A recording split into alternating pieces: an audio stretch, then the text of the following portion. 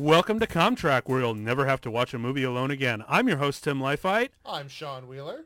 Yes, and we are here for round 3 of Indiana Jones, man. Like, oh, geez. Okay, so, yeah, I'm just, like, I know we usually start talking about the movie and our first impressions and whatnot, but it's so hard for me personally because I got my Indiana Jones DVDs. Like, I got all 4 of them for Christmas, right? So like roughly around age 16, 17, I basically binged them all. So that's, I don't really have too much new to say about them. So I guess I could ask for someone who's a little bit more, a little bit more up in years, someone who relates more to the fan base of indie. So let's hear about what, for your first experiences with Last Crusade, sir. Yeah, I mean, I was 6 or 7 when this movie came out, so I mean, I saw it when I was pretty young. I have grown up with it. I remember as a kid watching the Indiana Jones films a lot, but particularly with this one, I remember just being, enraptured with that opening sequence of this movie with the whole train chase and loving Such it a and just good being sequence. glued to the screen. So Fuck that yeah. that's what really always strikes me with this. Obviously, this movie brings us Sean Connery, which is such a great addition to the cast and is so much fun. Uh, Yep. and I actually something I noticed on my last watch through a few months back. It's interesting to reapproach a film where you've now visited places that they filmed on location at. So I now Yes. have a lot of fun having visited Venice, like being like, I've been there, I've been there, I've been there every time I watch a movie there after set in Venice. So That's awesome, dude. The fact that you've actually been outside. I, as a poor schmuck, never have. I mean, technically, I've been all over the states, but I've never actually been outside the country. I mean, yeah, Niagara Falls, but who really counts Niagara Falls? Am I right? well, I mean, Like, I was what 38 years old before I finally got overseas. No, sorry, 37 years old before I finally yeah, got overseas. So, it's yeah, and it took over a year of planning and saving to do that. So it's not a right. quick prospect. I'm not just like, oh, hey, I can just go jet set. I wish, but no. Just hop on a plane and have a Indiana Jones map montage Oh yourself. Like God, I how wish. Oh, it'd be so good. I mean, if I'm gonna do that, I would wear my hat. And speaking of, I am for those of you listening, you can't see me right now, but I am wearing my official Indiana Jones hat. Because come on, you like, it doesn't feel right if I'm watching an Indiana Jones movie without my hat, because it's just part of it. Like, because I have the costume and whatnot, and I go to conventions. Actually, one of the things that I've always wanted to do, because my dad's name is Tim as well. I'm not a junior. My middle name is John. His middle name is Earl. But I've always, always, always, always wanted to take him to like WizardCon Chicago or wherever, whatever con. Dress him up in a suit and bow tie, stupid hat, umbrella, and a professor case. And I always wanted to go as Indiana Jones and he's Henry Jones Sr., or he's just annoying me the entire day. Just, Junior! And I'm like, yes, sir. Like, That'd be I've amazing. always wanted to do that. Hopefully that'll be a thing when conventions are also a thing. I miss conventions so much. So Every much, Sean. I miss them. But yeah, are there any like conventions that you just really miss right now? Because I'm sorry to linger on this, but Oh no, you're it fine. hurts. I really miss ASIN. That's kind of the big convention I do up every year. It's interesting you mentioned Wizard World in Chicago. I actually used to go to that fairly regularly back when Wizard World Chicago is what New York Comic Con has become now. Right on. Like, Yeah, dude. Like people forget how big WizardCon Chicago was. Like well, I before they actually turned it into just like, hey, we have celebrity guests and come get autographs, it used to yep. be like the place to go. They used to say that you would go to San Diego for the spectacle, but if you actually cared about the comic industry, you would go to Chicago. And it's like, Yep. I got to meet and be in panels with so many of like the legendary writers like um, Bendis and Warren Ellis and Azzarello, and I mean I've just had so many wonderful times and experiences. And you know, during that was kind of like the peak of my comic collecting. You know, from about '05 to '09 there. It's like I'd collected all through I was a kid, but that's when I just like full tilt. I was doing a whole lot of that and having fun with it. But as it changed, some of my friends introduced me to anime conventions, and I was kind of getting out of spending as much on my collection, and so it was almost a perfect storm of a time because it went from, hey, go to a convention and spend a lot of the money building a collection, or go to a convention and party with your friends for 4 days. So I Hell just kind yeah. of did the switch and have mainly, outside of a few exceptions, been going mainly to anime conventions since then and just having a blast.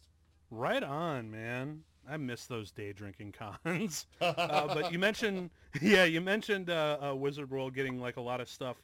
I actually got a copy of Batman: The Long Halloween, signed by both Jeff Loeb and Tim Sale. Nice. Like they also signed my copy of Dark Victory, which is really cool. But now I suspect that all you listeners out there are like, well, see, the thing about Indiana Jones and the Last Crusade is, why don't you guys talk about that? So I guess with like we've already kind of talked about our things now. Why don't we just like jump right into it, huh? Let's do it. Yeah, man. So if you guys, if you cats back home, you got a DVD, you got a Blu-ray, VHS, streaming, whatever, get it queued up because we are ready to hit the play button in 3, 2, 1, click, click.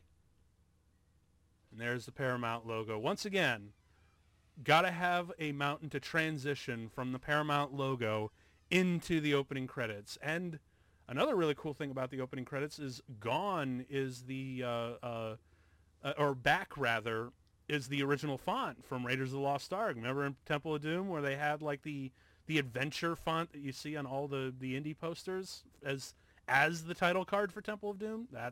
They're like, no, we're going back to Raiders. And me as a non Temple of Doom fan is like, yes! But I'm sure Nathan is just listening to this right now and he's like, oh, you stupid asshole. Like, I'm never coming on your show again. Hey, No, everyone's please come entitled back. to their own tastes. Yes, absolutely. I totally sympathize with those Temple of Doom fans, even though I blatantly disagree. But anyway, now we're in Monument Valley. Big reference and homage, if you will. If I kind of hate that word now, but big homage to exactly to John Ford's movies from way back in the day. You know, Stagecoach, Searchers, all of his most famous westerns were shot out here. And there's Sean Yeah, I mean Connery. it's such a popular destination for westerns, and you know, film school 101 day one was, you know, watching The Searchers by John Ford. So Yeah, it's so ingrained his work in cinema that, you know, you can't help but it, if you're someone who loves and wants to learn about the craft of movies, you're gonna fall in love with John Ford. oh yeah, no, totally. Like the man is an absolute genius. Although my first John Ford film that I saw was not The Searchers. Believe it or not, I still have not yet sat down and watched The Searchers, The Searchers in its entirety. But I did. But the first one that they slapped on me was Stagecoach. Mm. John Williams, man, like I know he gets like all the praise in the world, but at the end of the day, does he really get enough of it? Like, I mean, right? he's a great composer, and the music here is certainly great, but the overall sound design for this Yeah, entire yeah. opening is just wonderful. Yep. Again, it's like, you know what? Let's go back to basics and make that really great sound for our opening number because it works so well in Raiders of the Lost Ark. Um, but yeah, I think one of the things that I really love about John Williams in this movie is because it's coming up here where we hear the motif of the Cross of Coronado. Thought that was like a really wonderful recurring little bit with the Spanish horns. Okay, seeing this for the first time, I legit thought that was Indy. Like these Boy Scouts are just some like lead into Indy himself and not Indy himself. Well, they do such a good job here with the cold open of, keeping the face hidden, making it seem like they're going to go that route. And they don't even give you the date until after you realize that's not Indy. Right. This kid is actually Indy. Like they totally, and even to the point where he steps out of the shadow, sort of like in Raiders. But yeah, they don't even show the title until like right now. Mm-hmm. They wait till after that, so you realize, oh, that's not what they were doing. This is what they were doing.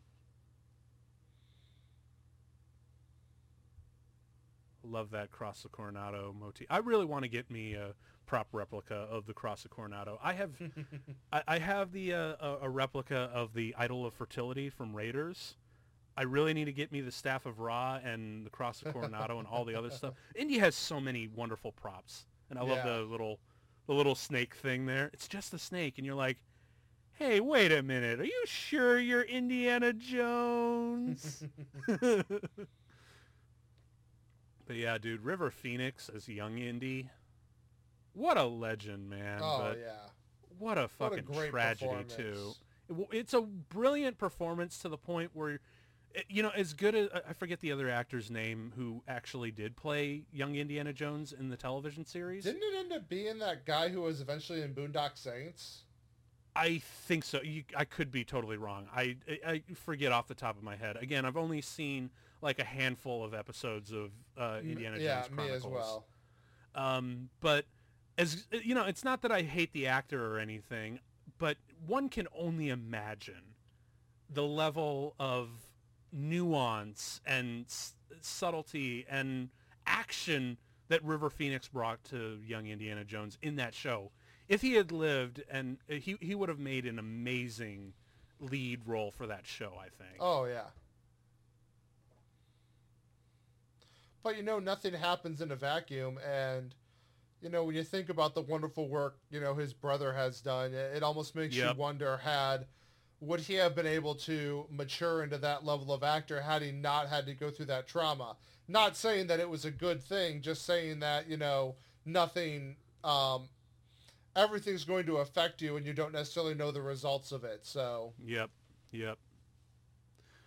But now this is the whole bit where, like, by the time we're at this point in the movie watching it for the first time, because, again, in Temple of Doom, like, I know I keep bringing it up and, like, I'm not a fan, whatever.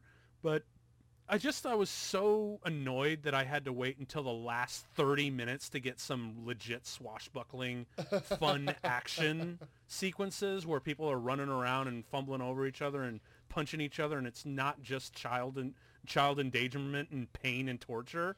Right. Like, it's actual, like, theme park levels of fun. This entire sequence is brilliant because, all the hearkening back to, the Westerns and train robberies and those classic motifs, but at the same time, introducing this like, it's a circus aspect, and it brings out, the history of Indy. Here's where he gets traumatized. Yep, like they ingeniously managed to fit into this opening not only an origin for his fear of snakes, but even the freaking scar on his chin for when he goes into the lion's den. Mm-hmm. But yeah, this whole sequence, when I was watching it for the first time after the kind of disappointment of Temple of Doom, I'm like, yes, they brought back the swashbuckling action. I'm having fun again. And the fact that, it's on a circus train just adds to that level of tongue-in-cheek entertainment value. And hey, check it out, like animatronic that they... What's up? I never noticed before, there is a tear on that rhino. Like it looks like the rhino is crying from getting hit in the face, and that's awesome. The poor rhino. I sense that's a little bit of an homage to Goldfinger, because Sean Connery was in Goldfinger. Yeah, I mean, definitely could be. It's one of the things, you pick and choose little things that you like from other films, and you kind of tweak them to make them your own. That shit where he does the kick and the swing around, that's one of the coolest things ever. Because I love the fact that indie action sequences are most fun when they feel like those Disney live shows, you know? A little bit. me- Yeah, I get where you're coming from. Yep. And then we have the Lion's Den. And we got an origin for the whip, too. We got origins for everything. Although, the one thing that... Yep, there's the scar. But yeah, the one thing that always bugged me about this sequence is that his haircut does not scream 1912 to me. It's like, were you in your 2009 My Chemical Romance phase, but you just forgot to dye your hair black? Like, what is this haircut? I don't I don't know, but it's a stupid little nitpick. Regardless, he's amazing, and we also had that wonderful little line, "It belongs in a museum!"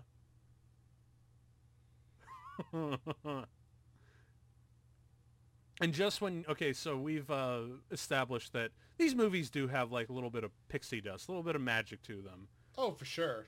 This is the part where they're like, you know what, fuck it. We're just going to cut out the middleman and have actual magic. Well, yeah, I mean, leading into it's kind of the best way. I mean, you know, when you're going with the whole suspension of disbelief and all that stuff, these movies already take it over the top, so they're like, why not just a little higher? Little extra.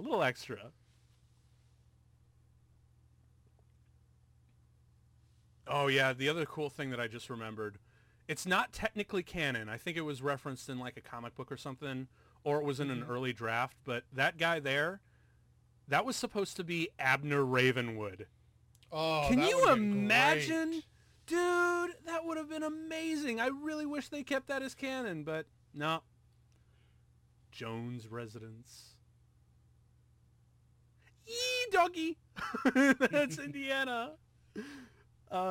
Because for those of you who don't know, like, not only did George Lucas actually have a dog like that named Indiana, and it was, you know, the inspiration, you are named after the dog, but it was also the inspiration behind Chewbacca.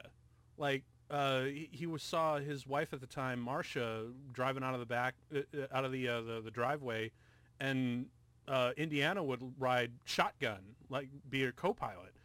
And he thought that was a really great little image to kind of rip off and be like, oh, wouldn't it be really fun if there was like a space pirate with a fuzzy dog man co-pilot? So that became Chewbacca, which is kind of cool.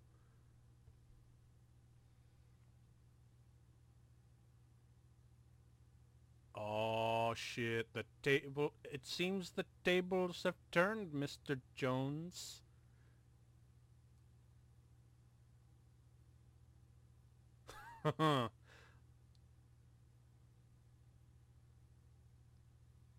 Those guys, the little the looters with them. Mm-hmm. Is it me, or are they just a little bit too excited? Like they're Oh, just yeah. constantly wow, wow. Like, dude, like, are you profiting off of this? Isn't this like also just going to be like taken to a collector? Like, you must be getting paid a lot of money. Right. Love this transition. Yeah, boy. See, now the great thing about this opening is like it's like you said, it's so freaking extra that we don't just get that wonderful young Indiana Jones episode, but we also have this opening as well. It's an opening on top of an opening.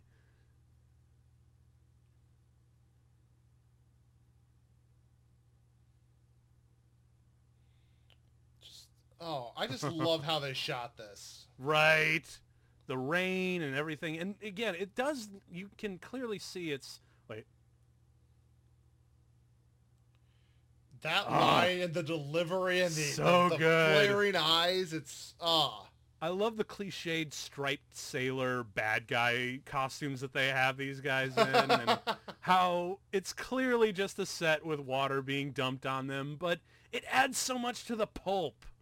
You know, well, yeah, and that's how it's supposed to be. You know, that's what makes these movies kind of magical, because they're set in a time period where everything that was being filmed at that time was pretty much being done on sets. Yep. So it makes it feel, like it's of that time, and as you said, enhances the pulpy feel of it. It's just a brilliant, stylistic choice for these films, and I think Nope. that's one of the many reasons they've stood the test of time. Yeah, totally. Man, you'd think they'd tie down their cargo a little bit better. Right? Oh, shit. Main theme playing. Yeah! And then just as he makes his escape, this shit happens where you just gotta hand it to him. Indiana Jones has like the best luck where as soon as he escaped, the ship just inexplicably explodes. I mean, yeah, granted we had like, TNT and explosives kind of set up, but the fact that it was so quick is actually kind of hilarious. And speaking of hilarious, I love this shot with the hat. Oh, it's just such a great little moment. Yeah. My only wonder is, how did he get back to the States? Was there like a missing episode where he went full castaway or something like that? Just Harrison Ford on an island and his fedora, and where he calls his fedora Wilson.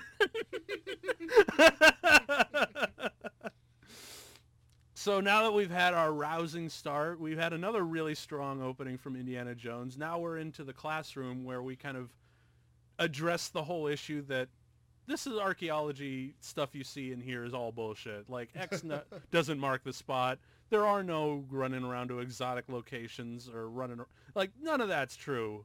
But the movie's just like, yeah, that's right. Yeah, you're right. But fuck you. We're movie. Right? we're gonna do all of this stuff, even though we just said we're not going to do the thing. It's like those great memes you hear out there, like, I'm not going to do the thing. Don't do the thing. I'm going to do the thing.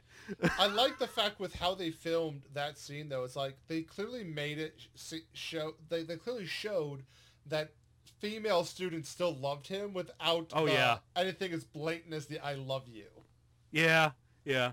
Well, you can't totally repeat it because, I mean, when you look at the opening of this movie and Raiders, this is actually kind of a rehash. Now, take like a few steps back. Like, we had our rousing, episodic opening, and then we go right into the classroom, have a little bit of comedy beat with, how cute he is, and then Marcus comes in and there's exposition about an item that he just got, and then it leads into exposition of the main MacGuffin for the rest of the movie.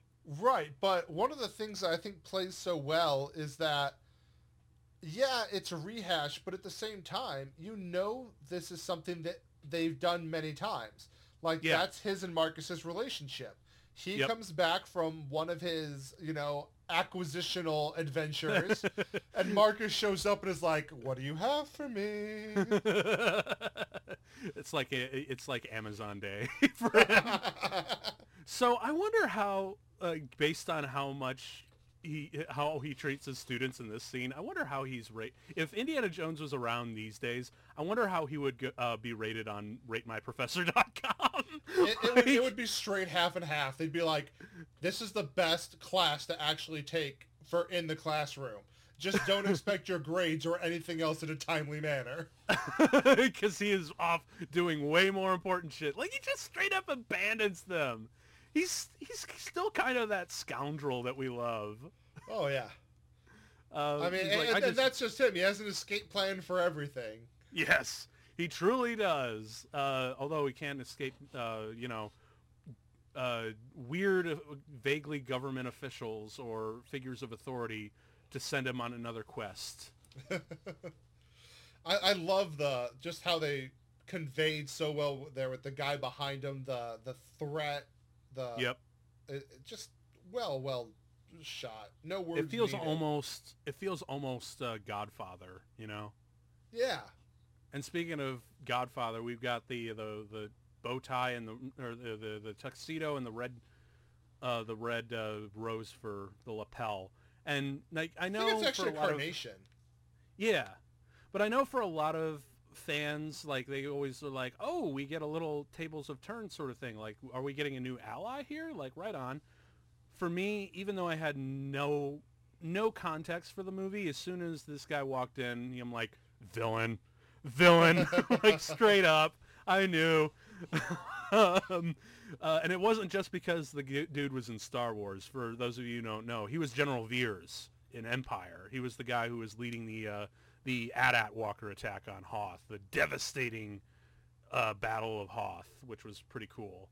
But yeah, as soon as he walked into the door, I'm like, "You're the villain. Hi, I will be your villain today." What I really love about this scene is, they obviously needed, another setup scene.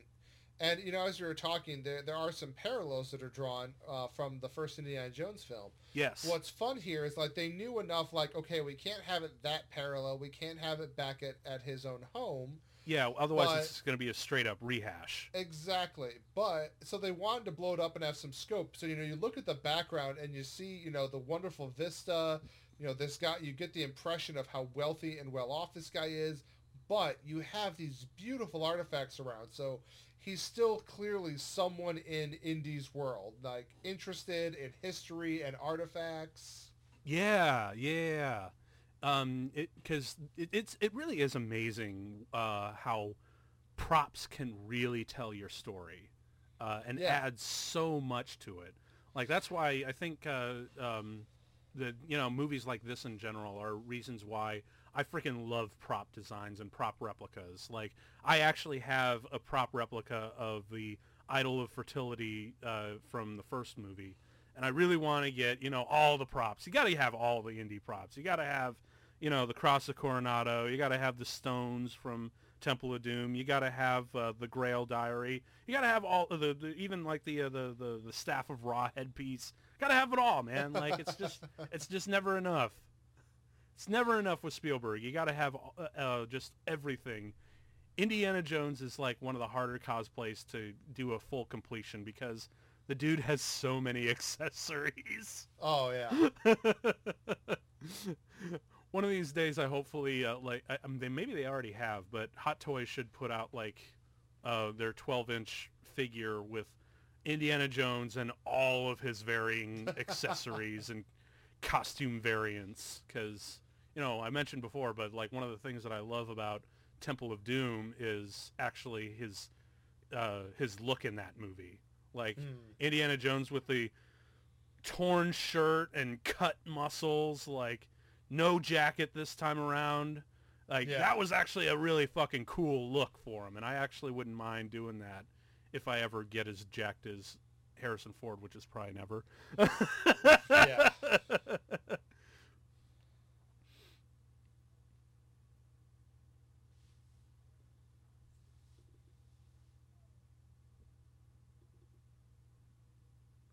The dead brother who was there for, God, he must have been there for like, what, 700 years or something like that?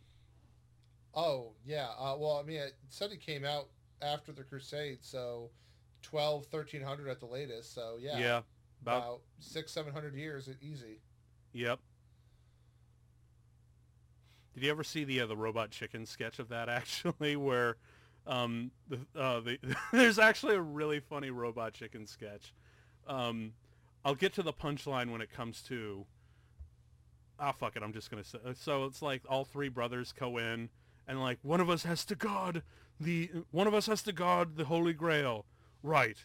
And one of them just leaves, and it's just him, like, reading the book, playing with his sword, jerking off, and just like, think I'll grow... Like, just sitting around like, think I'll grow a beard, I guess. And then when Indiana Jones shows up, he goes, "Are you the pizza guy?"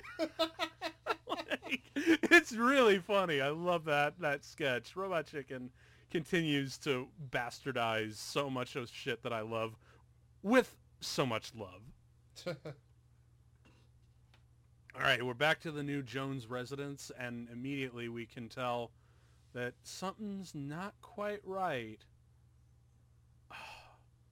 Dude, the fact that they staged that with the curtain reveal, yeah, just shows off how good Spielberg is with his blocking.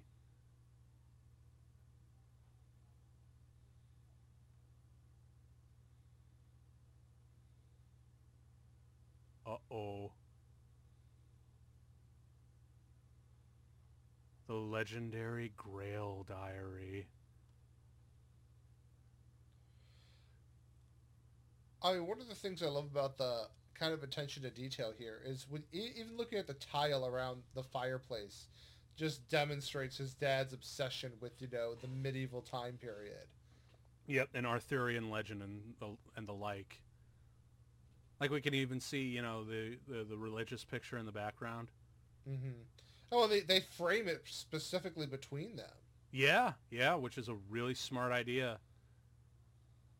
Just so you're set up for this close-up, which is great.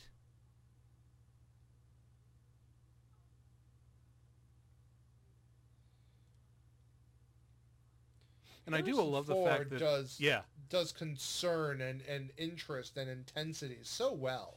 Yes, he does. Oh, you know what I really love here? In this one, he actually is questioning whether or not it does exist. Not just because the fact that his dad was looking for it all these years, but the fact that this technically takes place after Raiders of the Lost Ark. So the stuff that the lore and the mystery and the power behind the Ark of the Covenant, he knows is real. Right, but I mean, he's going to still question this exists because, the Ark was something that was recorded in history beyond just, the book. And even, there's obviously a cup had to be used in the Last Supper, but there's nothing else in the religious text about it. Everything else afterwards is, a lot of mythology brought along from Catholicism and other such places. Yep. And is not actually, straight in the Bible and as much in the historical record. So, it has a lot more associations with myth than reality. So that's obviously something he's going to question. They even open with, it's a search for fact. Yes. When it's like not truth. Exactly. You want truth? Take the philosophy class down the hall. Another little montage, and I do love the fact that this one actually confirms that while he's on doing his long travel map montage, he's reading and studying, and in this case, he actually has something more specific to study, which is his dad's Grail Diary. He's got a long trip to study that thing. But he needs to because, as it said, like that's his dad's area of expertise, not his. Mm-hmm. And we got this wonderful introduction to Elsa. I really do. I don't know how I totally feel about because I know it was supposed to be an idea of like George Lucas, like that every other movie there should be a different female love interest for Indy. Mm-hmm. But it kind of, I think, and it's supposed to be kind of a nod to James Bond and we got James Bond as his dad, get it? But I don't know, something about Marion that I really am glad that Crystal Skull came back. Oh, did you notice that he took the flower? Yes. He's so slick. Like And I love how Marcus is clearly the third wheel friend in the framing. Specifically, not both thematically, but in the actual blocking, he is quite literally the third wheel friend in this. Right, but at the same time, he's also the guy with his head in the game. He's like, we're here for a reason. Let's get at it. Yeah, that's true. Which is such an awesome little variance because, Marcus is usually the guy who just stays behind and waits for Indy to bring back the stuff. No, he's like, no, fuck it. I'm going with you on this one, Indy. And I am so here for it because, a lot of movies have comedic characters or bumbling characters to kind of, make it a little bit lighter. And usually they can have that misstep of being the worst character in the movie. Like the character that why are you here? Go away.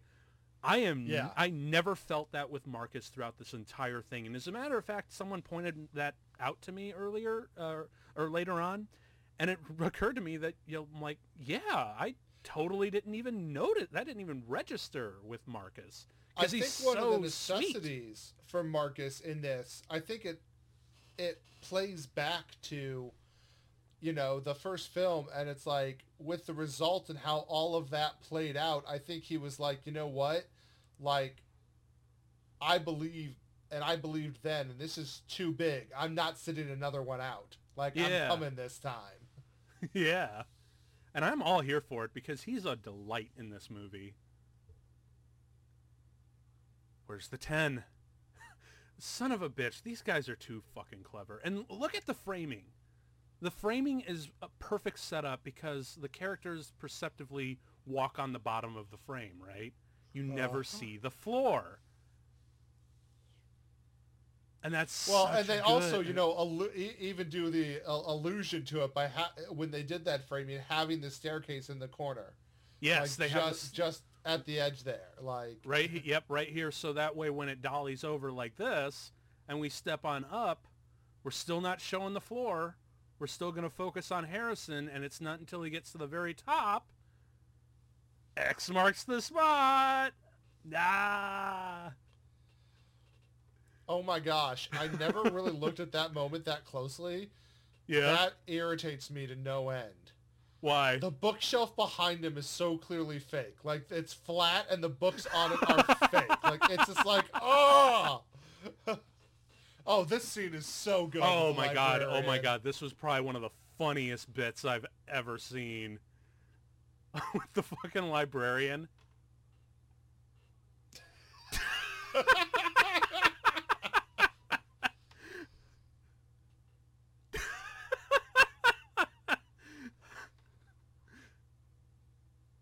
And I love how they break up the editing by not showing it a third time. They just kind of imply it. Right. And then this wonderful beat. And he's just like, no. Meanwhile, he just destroyed a priceless floor. Mm-hmm. Indiana Jones really is kind of the worst archaeologist ever. Like, he'll just vandalize shit left and right in hopes that maybe there's a more valuable treasure. All right, so the first one we had lots of snakes. The second one we had a shitload of bugs. And now we're going to get our big reveal for our recurring motif for this one. And it's in relation, it's actually Spielberg's favorite curse word, because he was actually on the Inside the Actors Studio with James Lipton. Wonderful show, by the way. God rest James Lipton. But when the time came for the questionnaire, and James Lipton asked Stephen, "What's your favorite curse word?" He looked at him and just said, "Rats."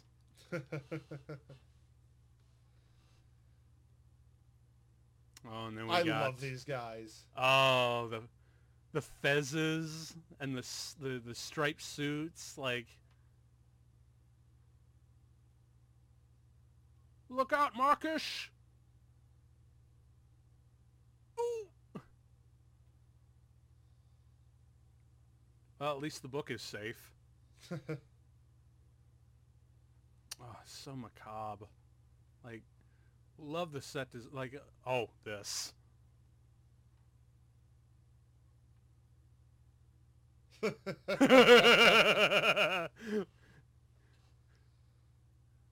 I guess for me, that's what makes a good Indiana Jones movie. Is there a reference to the Ark of the Covenant? No, fuck off. Like, because we had it in this one, we had it in Area 51 for Crystal Skull. Like, hell yeah.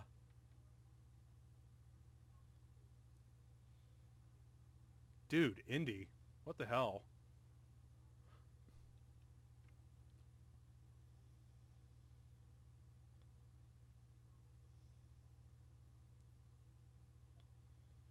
So they're going to step into petroleum with a fire.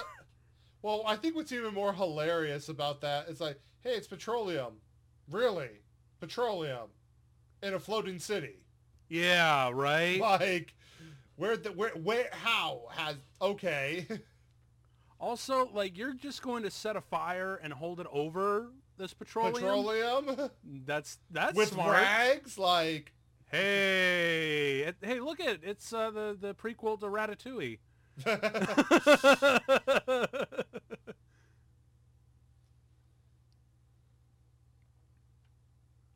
I love the sound design for those rats. It just sounds so... She's just like, yep, go ahead. I'm all right with this. Yep.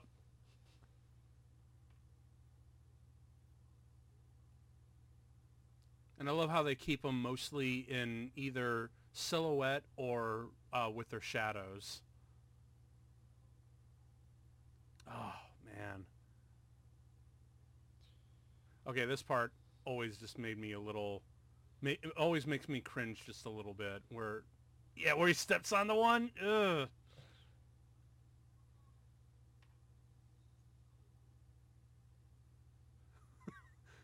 God, really great sound design for those rats.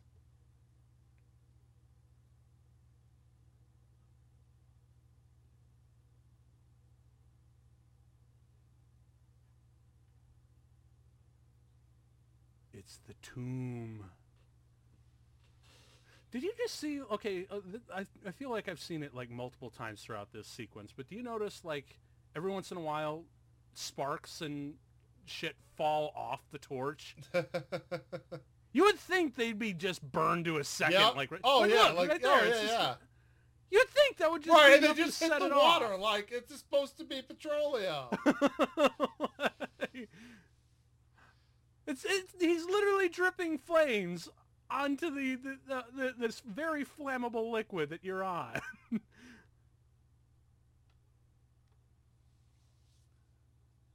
Well, I guess it really wouldn't be an Indiana Jones movie without something completely and utter bullshit. Right.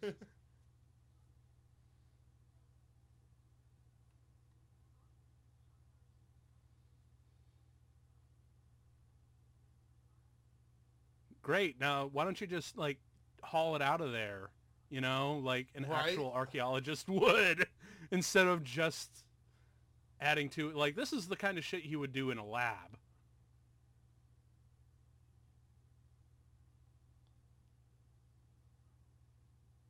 You know, I know that they set that up nicely, but I really wish there was more payoff to that. Like, I wish there was one more scene with, like, a shitload of rats, but his dad was involved, and we got to see just how batshit scared he would have been. I want to relate just that brilliance of that shot with, like, lighting the match and the look on his face and the eyes. Yeah. Oh, I mean, they did a great job of casting and just getting the people who could just be so expressive at the necessary times. Yep.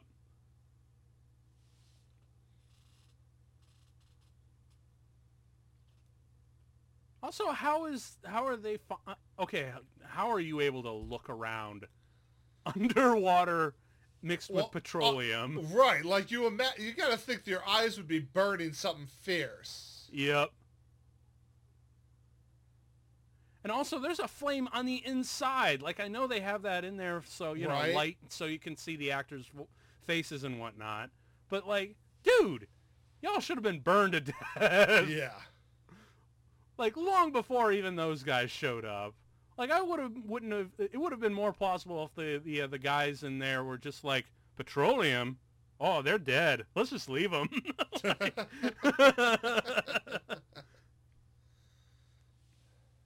But then, of course, if they had, we wouldn't get this magnificent chase sequence. Oh, yeah. Like, at first when I watched this, I thought, oh my god, is it going to be like a low-speed chase with rowboats and whatnot? Like, but no, we get some really cool, like, motorboats here. Yeah, and they're like, you know, the vintage, like, rich, like, speedboats of the time period. I love it. Exactly. Love the look at it. Love the glossy wood of them all. Mm-hmm. And then, of course... And even, like, do you notice how John Williams is being coy with us, and he's using those Italian kind of accordion kind of string sections for these kind of things? Love that, man. Oh, it's so good. Although I gotta hand it to Spielberg, like he's actually, because you can tell they did this on a location. Like this wasn't in some backlot or something. But Right. he's actually doing an action sequence with boats post Jaws. Right. Like you gotta give it to the guy for being brave like that and going back into the water. Yeah, I mean, he, any, after all those horror stories from Jaws, I mean, doing stuff on the water, but it's Venice. How can you not have a boat chase? Yeah, right. And I don't know if we've ever seen anything quite like to this extent before. Yeah, So it's really fun to see. We've certainly seen boat chases in Venice post this, but I don't know that we saw much before this. I know Bonds had a boat chase in Venice. Yeah, but that was about it. Oh, dude, I love how Hollywood the squibs look. Do something!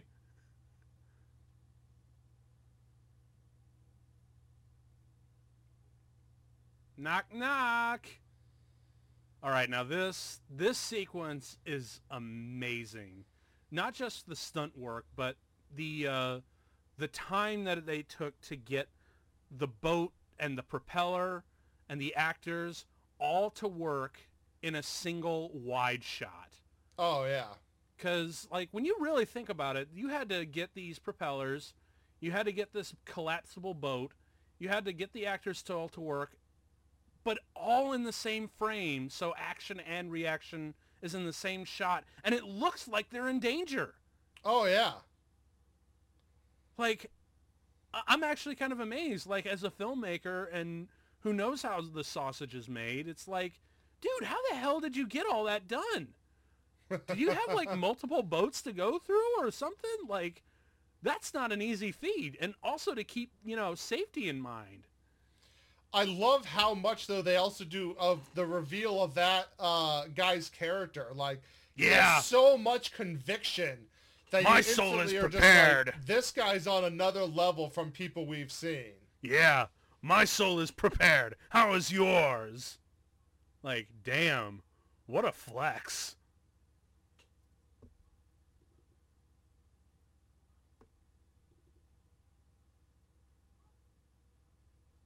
Oh, that's so cool. The tattoo.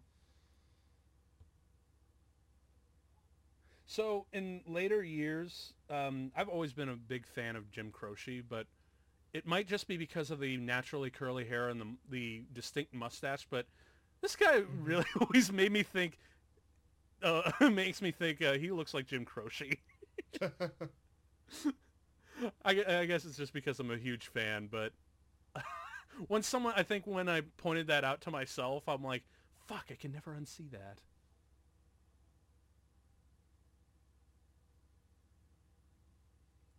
Now we have new information about where find his father, along with another new clue. Although I'm kind of amazed that, as an archaeologist, you'd think he would be kind of pissed off because, as you see, he didn't really shade in the entire the entire inscription. Like you could still see there's like a lot of faded areas there. Indiana Jones really sucks as an archaeologist, man. He should have just taken that shield out. He's an adventurer, par excellence, but not not a renowned archaeologist. Nope.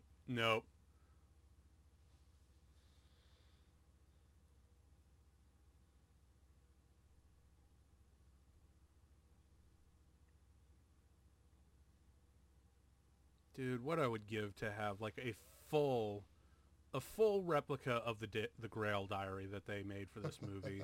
Like just to go through it and read it and all those little different things and kind of pick up on it and try to figure out what they perceived as the history of it for the film. So because I've seen tons of if the interior scenes here are being shot in Venice, but the attention to detail with like the chandelier that is, of course, going to be like old school for that time period, Yep. Murano glass, Yep. the The busts of the like Greek right, gods and the whatnot. Venetian masks that were on the wall. It's just like, it's such, those kind of details are important for authenticity, and they're just nailed. Yeah, yeah. Like you totally buy that they're still in Venice and they're still not just in. And they very well may be, but I mean, regardless, that attention to detail is just so important. Oh, absolutely. I mean, the production design has always been on point with literally all 4 Indiana Jones movies. I really do love their little banter here.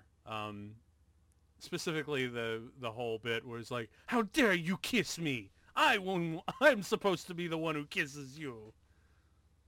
Because I will say the thing that is consistent, there is always legit a really good moment to have with the female leads. Like there's always one great scene. And he's in a robe again. Of course, yes.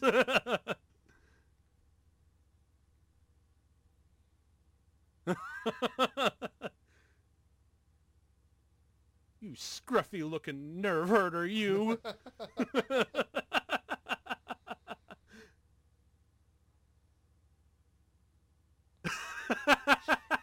Dives right back in.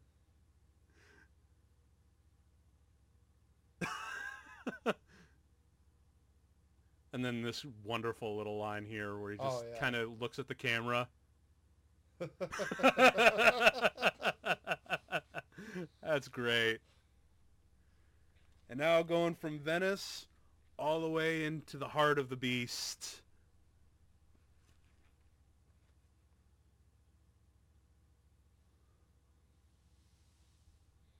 Oh, not quite, I guess. Just on the verge. That's not till a little bit later. Oh, so yeah, this castle. This was supposed to be a reference to what George Lucas originally wanted to do for the 3rd movie. It wanted to be Indiana Jones in a haunted castle. Mm. And this was kind of their compromise that, like, Spielberg's like, that's kind of dumb. Even though I would totally watch that. I would totally watch Indiana Jones in a haunted castle, but this was his kind of compromise. I love this moment where Harrison Ford gets to be... He gets to be funny! He does, but like a beret? Yeah, a beret and a thick Scottish accent.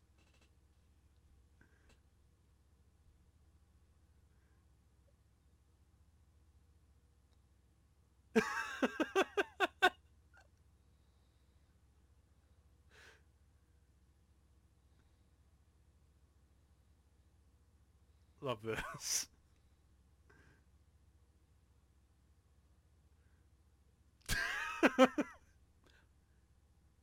Pow. Great little scene. And into a tapestry. Oh yeah, you're totally right. I just noticed that. That's great.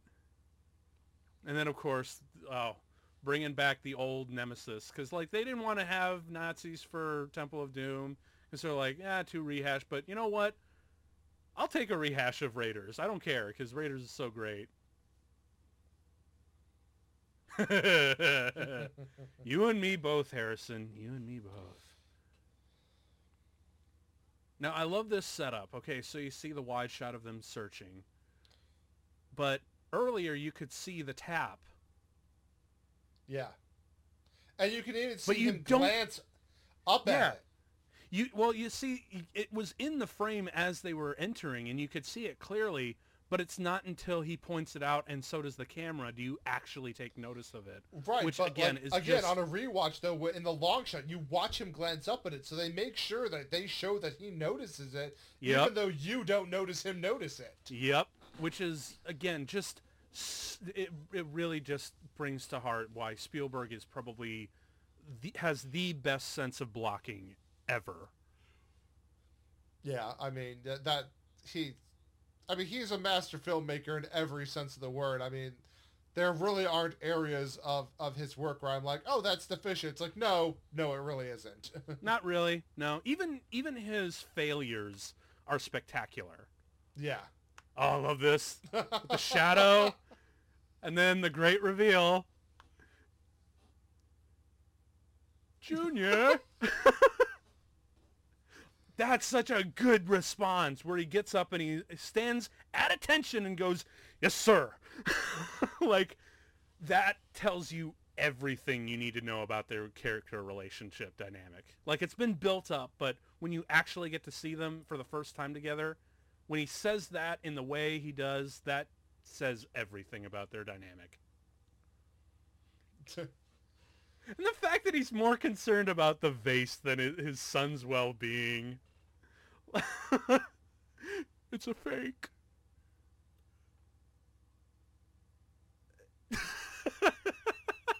the look of disappointment on Indy's face.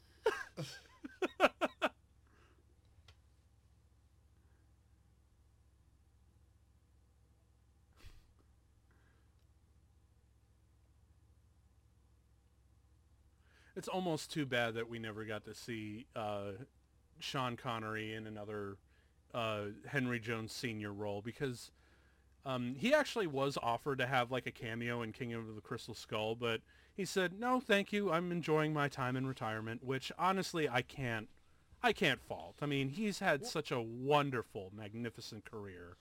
Well, he has had a magnificent career, but, for very much a large portion of his career, he was, and I appreciate this, he was never shy about why he was working. He's like, I'm working so I can go hang out on the beach at my villa. Yeah. He's like, This is what I'm about. Like, that's how my life, that's what I want to do. I work so that I have this villa and this beach. Which, you know what, I really can't fault him, because when you're that classy, you just deserve to be able to just sit back on a beach with a margarita. Yeah, I mean, he's done so many iconic roles, but he's also done so many roles where you're just like, he agreed to wear that? Yeah. I mean, you can even tell that he brought a different level of his charm to this one. Like when he finds out the name of the city where the map begins. Oh, he just channels his like inner boyhood excitement. Can we talk about the lighting on faces in this movie? Yes. Oh. Dr. Jones? Yeah, yes. One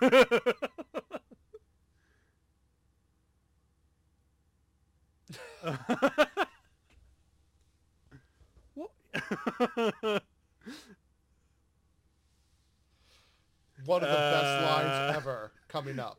Yep, I just love the look on Indy's face where he's like, and then,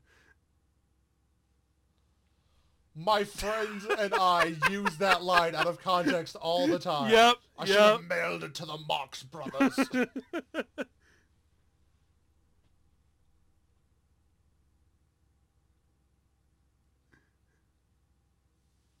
Oh, shit.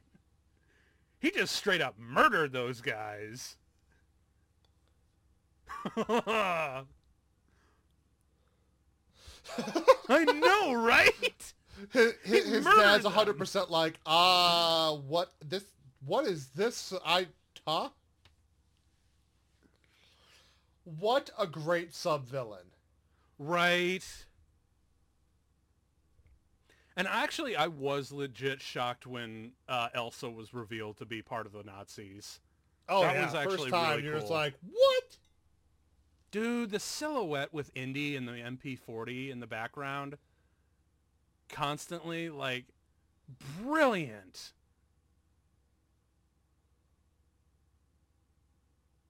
Oh, shit. Set up. Double-crossed.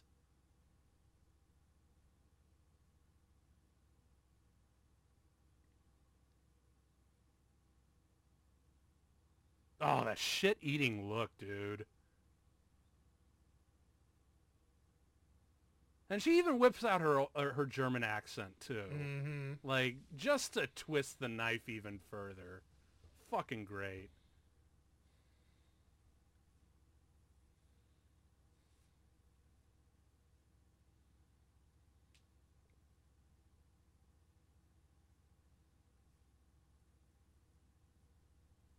Oh, this.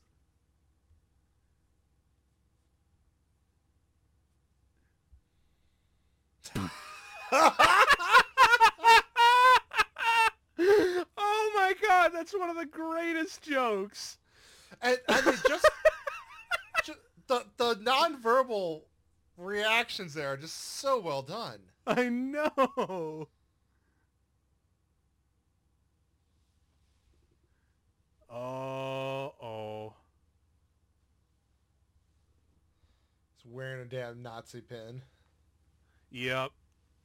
Like, I knew he was going to be the big villain, and this wasn't that big of a reveal to me, but I still, like, know a lot of other indie fans are like, yeah, that was actually kind of a cool reveal.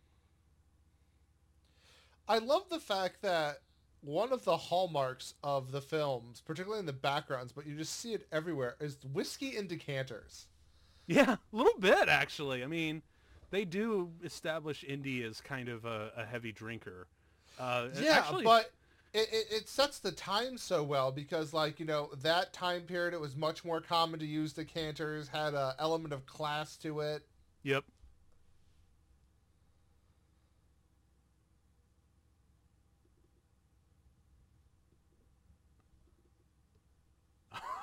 this wonderful setup where it's one of the most amazing bluffs I've ever seen. Mm-hmm. And the slow zoom in. Yep.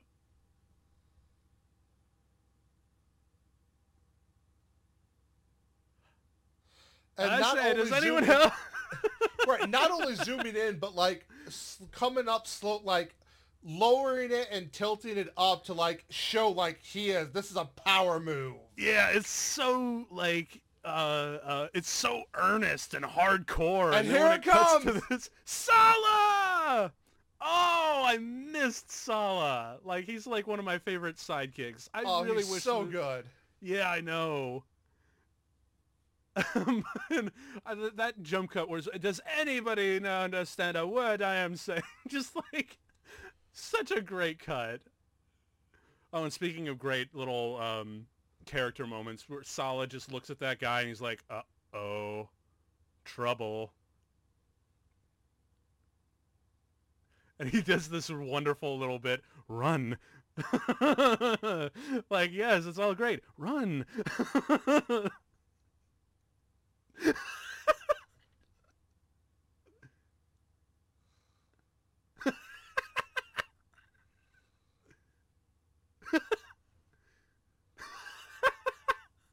I love that. He's just trying so hard, and Marcus is just completely clueless. Oh yeah, he's oblivious. And Sala's run, gives him such a distinct kind of run. So I thought that this would be a moment where we get to have like another like Cairo fight. Only it's with Sala, which I thought would have been cool, but no. And right here, just the way he slumps, it's so sad. Okay, yeah, this little bit where well, you mentioned he's like a wonderful little side villain. Mm-hmm.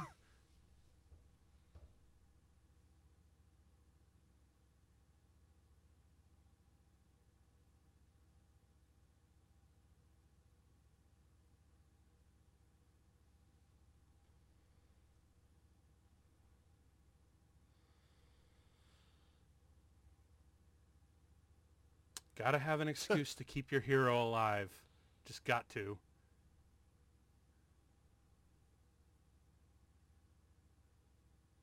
You betrayed me.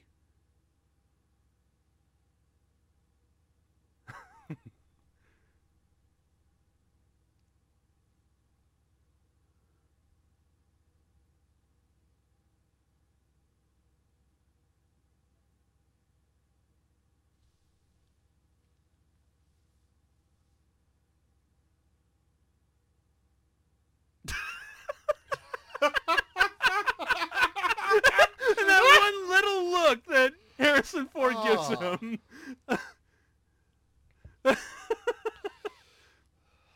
I don't know what's funnier, the fact that Indy's really weirded out or the fact that Henry Jones Sr.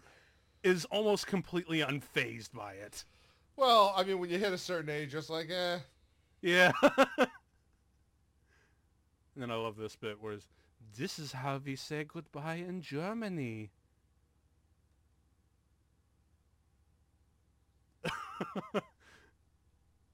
I like the Austrian way better. So did I.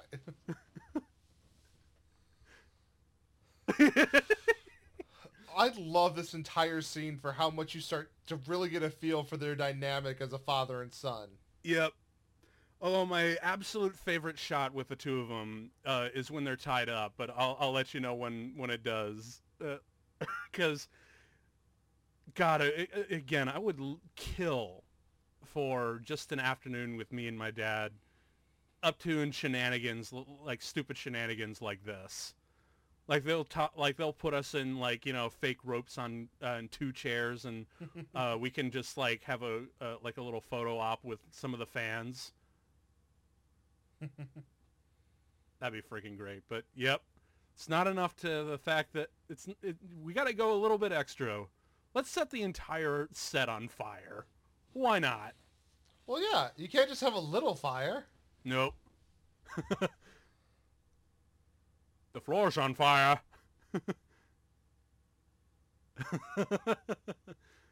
must be the dry season, huh? Which is weird because it was just raining a while ago. Because that shit catches fire like friggin' straw, man. Well, if you think about how old that carpet is in general, I mean... That's true. Like, if it got to the tapestries and all that stuff, yeah. Yeah, I mean, think about it. Like, if you have furniture that's been there for 500 years, that wood's as dry as it's ever going to be. I mean... Yep. Freaking matchstick set.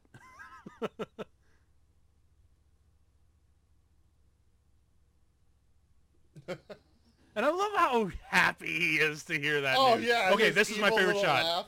This shot. This is such a great little sight gag, just so perfect. Oh my god, I love that sequence. My dad and I actually will do that. Like, Dad, what? Dad, what? Dad, what? I love that shot so much. Oh. Secret entrance. Dude, the comedy that these two are able to bring to the role. So great. Almost. One more time. Oh, and in this great little bit part here. Mm-hmm. Hi. What's up? Hey.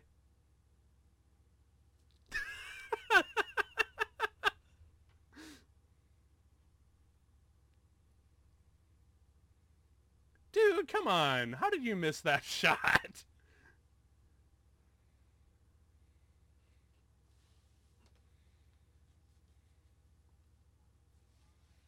Oh, snap. Back around. Okay.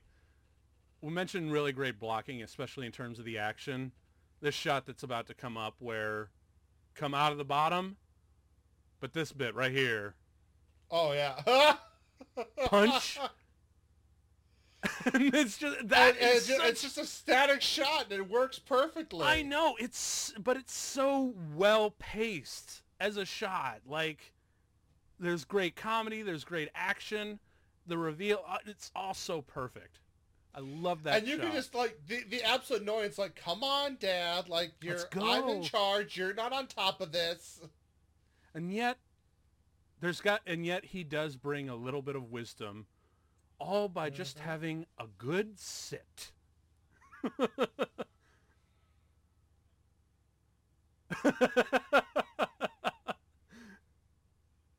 It's so funny that he mentioned the Marx Brothers. Mm-hmm. They do have a little bit of Marx Brothers dynamic going on a bit here. Like that's that even that call is perfect. More boats. That look.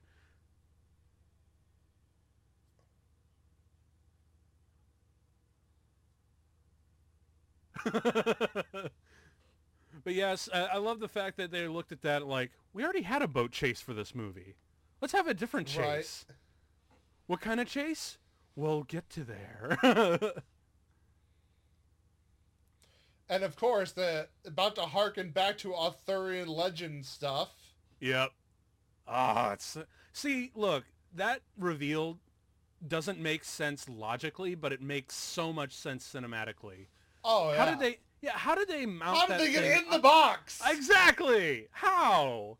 But who cares? Because that reveal is amazing.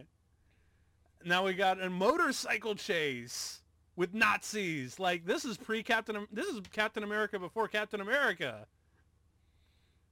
Because I remember, because I think I remember my dad took me to go see the first Avenger for the first time, or like I went to go see it a second time with him. And when he saw that, and he's like, "Oh my God, they're totally just stealing off of Indiana Jones," and I'm like, "Yeah, the director worked on the movie, so of course." But you know what? I'm here for it because Right. damn, this sequence is amazing. Oh, dude, I would love to have me like a vintage motorcycle like this. Again, Oh just yeah, to do those this. classic kind of motorcycles where they have the thinner tires are just Yeah. they're great. But even to have like the sidecar and again, man, Oh yeah. I really wish I had so much more money so I could do this kind of shit with my dad. Right. Because I know Oh, he'd have the time of his life with it. here it comes. Yes. And now we've got jousting. Yeah, bitches. Flagpole versus gun. Flagpole wins. And of course it has to knock over these two other guys, but one more is not, but we still got to keep the chase going. One more. And I love the way that he take it out. It's totally implausible because Mythbusters actually did an episode on this exact stunt. And they did prove that it's not, that's not how it would work. It would just like he would get tripped up a little bit, but it wouldn't be to this extent. But who cares? That Right. shot is cool. It is fucking cool. And they even got to the point, like, it's so cool, let's actually try to recreate it in a way that we And should. the watch is just like, I'm not impressed. I don't exactly. care. Like, He doesn't give a shit. Like, he just escaped these guys with spectacular stunts. And he just is just that dad, like, I'm not impressed.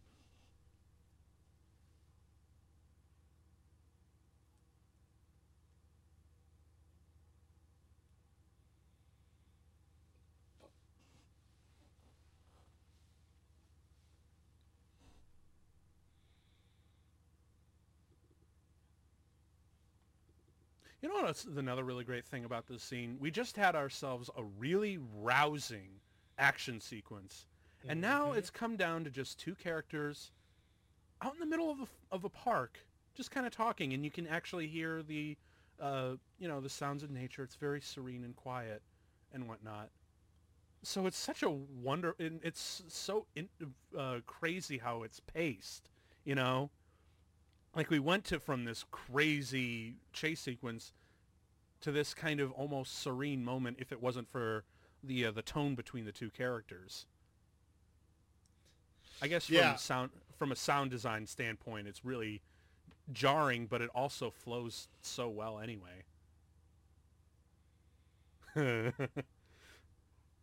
another little thing my dad did to me. That's for blasphemy. I mean, it's so perfectly done though, because like you really reveal his character here. His appearance is perfect. You know, he's got the French cuffs showing, a difference in style, but then like that moment, that switch where it's like, this is serious. This is not me lighthearted. Like, this is, beyond important, and you need to get on board. Yes.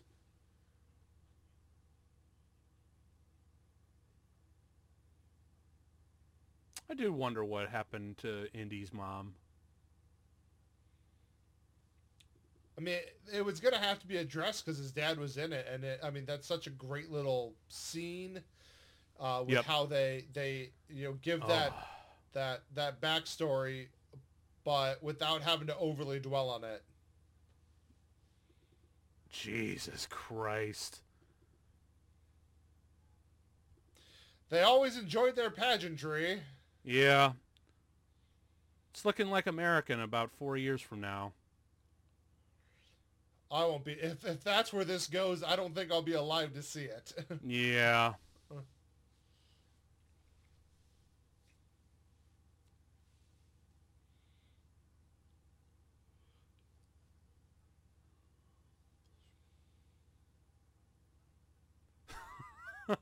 So they had they subverted the cliche of knocking the guy out and taking his clothes, and they Right. fit perfectly. Love how they subverted it there, but now they're just like, yeah, fuck it, we're just gonna do it in full. Like, we I don't care. love the extras here because They do look legit. right. Well, and I think that's such. I think Spielberg has so much respect for how he was raised and what he learned and was exposed to, that he's like, even in a fun movie like this, if I'm showing the Nazi high command, you're gonna know who these people are. We're going to have perfect. like a burning pyre fire in front of them to make them look even more sadistic Well, right, and but it's crazy. just like you could tell, like, that's Borgman, that's Himmler, like, it's Yeah. spot on. It's like, Yeah. oh my gosh.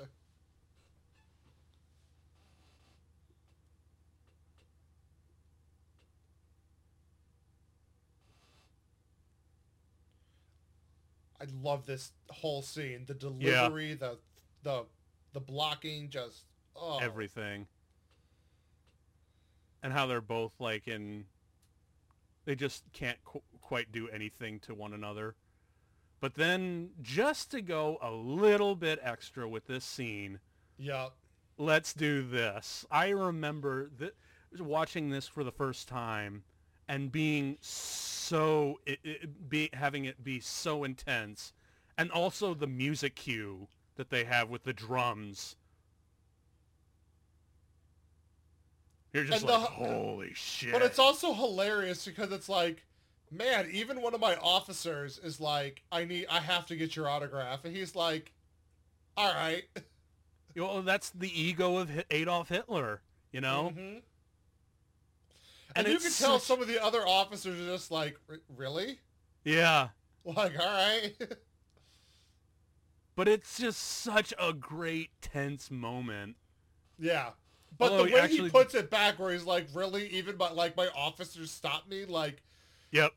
Fine. Although, actually, did you recognize who played Hitler in that moment? I don't. It's actually the same dude. It's another Imperial officer from Empire Strikes Back. It's Admiral Ozzel, the one that Vader chokes over Skype chat. Yeah, they brought him in to play Adolf Hitler, which and Jesus Christ, is he scary as him. But now we have our next mode of transportation, which I love this. Oh, yeah. The Zeppelin. And I love how fake it clearly is. Like, you can tell that lots of it's matte painting and stuff in the background. But I really don't care because, again, it just adds to that pulp sensibilities.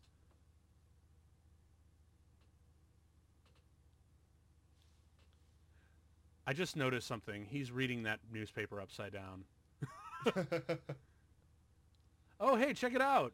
It's Pat Roach, once again, to appear in Indiana Jones movie and get beat up and killed, which sadly we don't actually get to see in this one. So this is the only one where they had Pat Roach in the film. Like, he's there, but he had an extended scene where he got beat up and killed. Mm-hmm. So they didn't get to quite follow through with their running gag of, the same stuntman getting killed by the hero in every movie. But it does lead to this. I actually remember showing this to a friend of mine in high school because he hadn't seen any of the Indiana Jones movies at all. I've never seen him laugh very hard ever. He was kind of like a quiet, reserved kind of guy. But this whole no ticket thing made him laugh for like a solid 30 minutes. Like he would not shut up about this. The wide eyes right beforehand, and Yep. Yeet! As the Gen Zers would say, yeet! and, the look on that woman's face, just Right? how well she just... Okay, look how fake this looks. Oh, yeah. But I don't care. Again, I know he's just shaking his fist against a green screen, but I really don't give a shit. Like, I still love You this don't movie. need to. It's fine. Exactly. I don't even consider that a bug. It's actually more of a feature.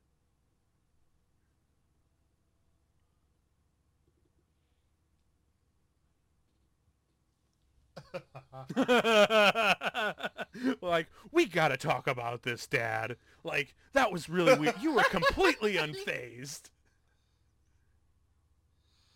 And I have used that line so many times now in life.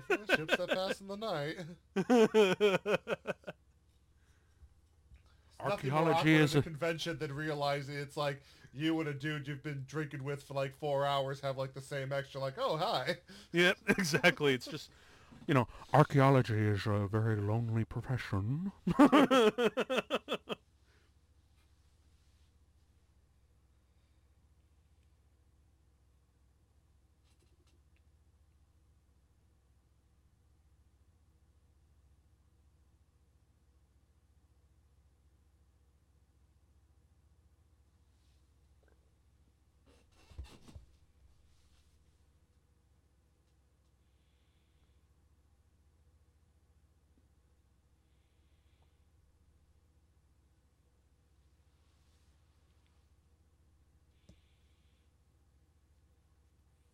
Oh man, It's I so love how good.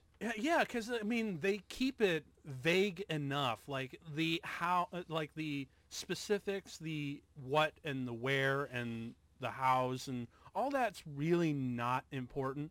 What really matters is the why to these characters, which is Well, but so that's how family dynamics work. It's always exactly. comes down to the why. You're not going to harp on the nitpicky shit. You're going to harp on, this is the overarching issue. Like there is a core to it. Yep. And the fact that not only it works so well for the characters, but for all the comic book writers and the future writers of the franchise and who love this, and even for the casual watcher, just letting their imagination run wild, it creates so much room for you to fill in blanks and to imagine exactly what happened. Like. Mm-hmm. Uh-oh. And the use of shadow right there was just... Yep, that's good. Oh, shit. Oh, the humanity.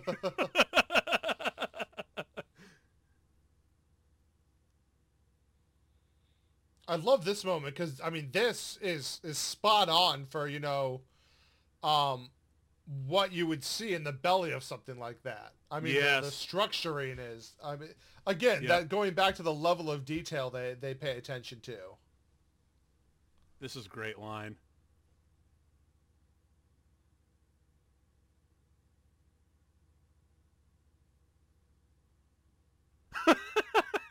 So, is that like a comment on Harrison Ford's many crashes and flying skills? Ugh. Is I don't know that if like it was at the precursor? time. I don't know if this is art imitating life or life imitating art. I think it's the latter, but Like, because you hear about all these different crashes. Although I think my favorite was and this moment though, right here, this joke. oh yeah, where he looks at his pocket watch.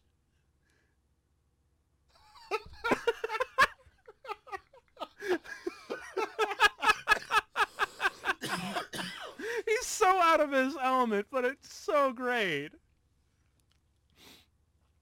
But yeah, I always imagine like when like it was like right after Force Awakens came out, Harrison Ford had to crash on a golf course, Right, this.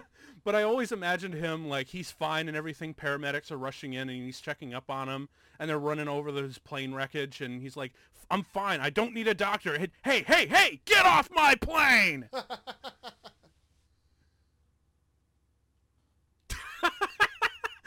And that is completely, given their whole dynamic, you know that's exactly how he would play that. I'm sorry, son. They got us. I guess can't just have a goat. Yeah.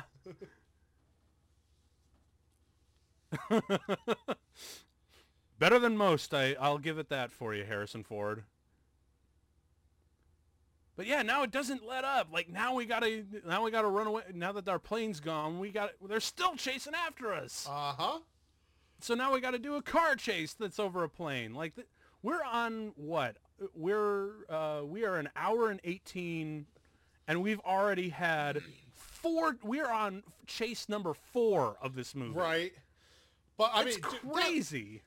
But that moment that just passed, like, Oop. It's a new experience for me. Happens to me all the time. Yeah, exactly. A little bit of a Jurassic Park moment there. Objects might appear closer than they appear. Oh, dude. But I think the fact that people are always trying to kill Harrison Ford underlines that he's a terrible archaeologist, because if he was doing it right, they wouldn't be trying to kill him. Don't give the Nazis credibility and a good reason to kill him, man. Like, we got enough problems with Nazis right now. Right. This moment, like... That's like right there, I feel like you should insert the Tim Allen noise.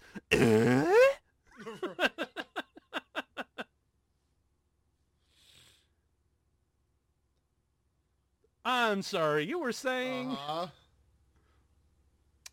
Damn, those government will never get rid of them potholes. It's just like, arms, clear off the arms, let's go. This is fine. This is fine. Okay, I'm coming, son. Whoop, whoop, whoop, whoop, whoop, whoop, whoop, whoop, whoop, whoop. Okay, so now you mentioned earlier that Sean Connery just does these movies so he can, like, relax on a beach, right? Right. So now that he's in his element on a beach, he becomes the hero.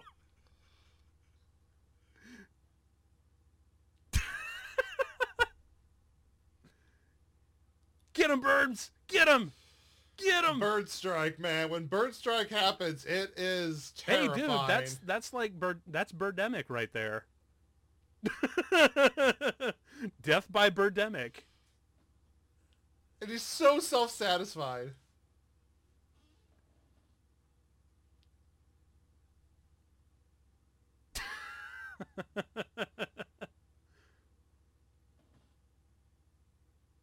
Huh. I'm impressed.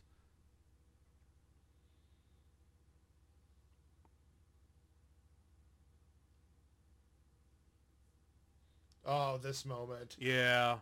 We get the Nazis to side with these guys to help them on their quest. Well, right, but the car, man, the car. Oh, dude. Like, I'm not really into cars and whatnot, but even just to spend an afternoon driving around in that thing would be a blast. The style of cars from the 40s and 30s are just amazing. That, like, extreme level of Art Deco. Mm-hmm. Meh. I mean, I'm with you. I'm not much of a car guy, but I would love, like, a classic car from the 40s. And it's a Rolls frickin' Royce, dude.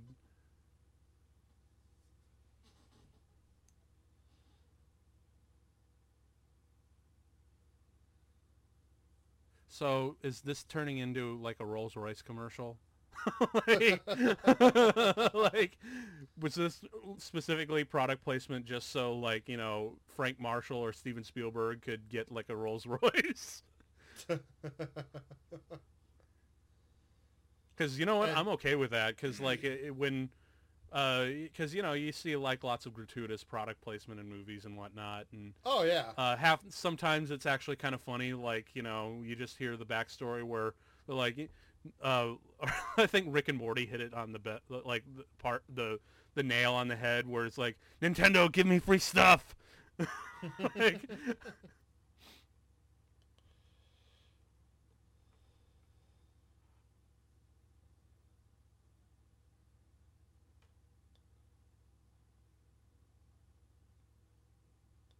well, shit.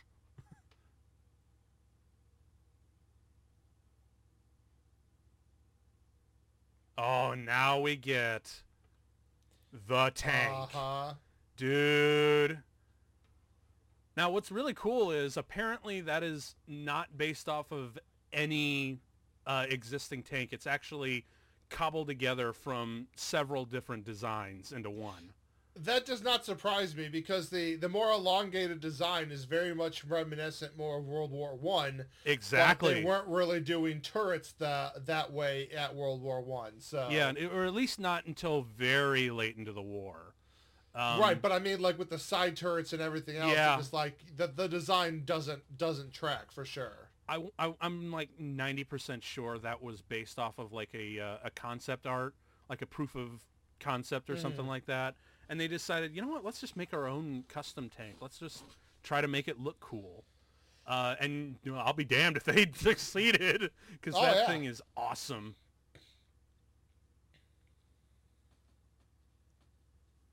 Yeah, they do. Oh, and I love this little moment here is like, get down so that where they can't see you. I'm sorry, you were saying. And then this little bit from the tire. That car belonged to my brother-in-law.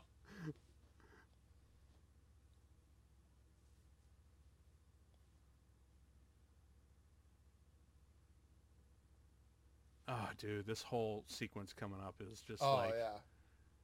I think actually, like, out of all the action sequences I've seen in all four of these movies, this actually may be my absolute favorite.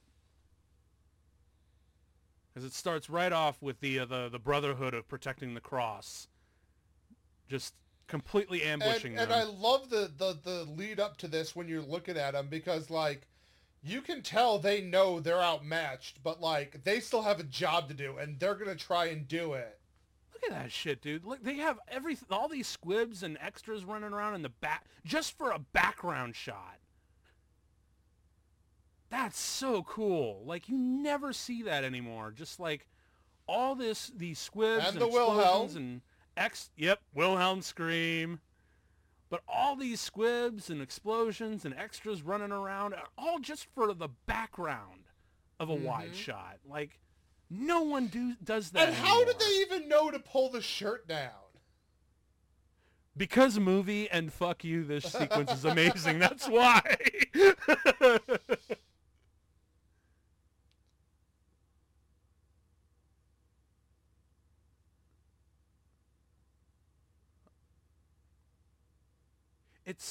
That blood is so fake, but Yeah. man, is it, because like It looks great on his face, but terrible on the clothes. Yeah, it honestly looks like, a combination of paint and Kool-Aid.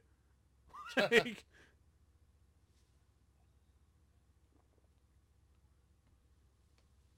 now we got Indy back on the horse, literally. This little exchange here is so great.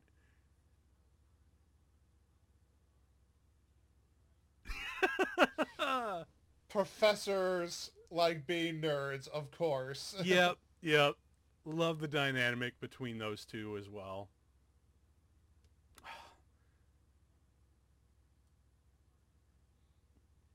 Such an asshole. He just constantly hitting. Mm-hmm.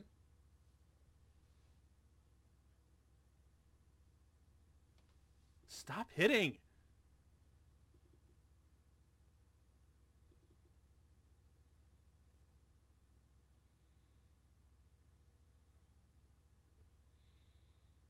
Oh, man, that's such a poignant line. And he was ready to like just go off on him Yep. until he got interrupted. No, the other Jones is getting away. Man, dude, as my fiance used to be an equestrian, I just really appreciate how much effort it takes for him to steal not one but 4 friggin' horses. Right.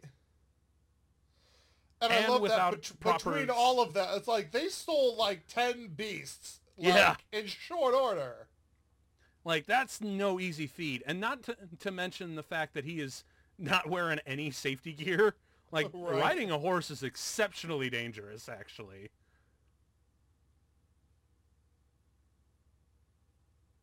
So in Raiders, we had this wonderful stunt of a horse jumping from a horse onto a truck.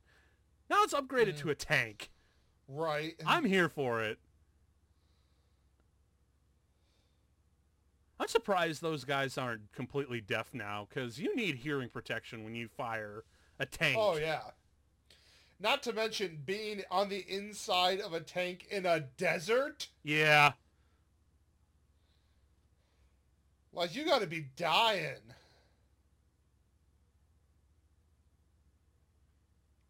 There's a reason why they call those things ovens on treads.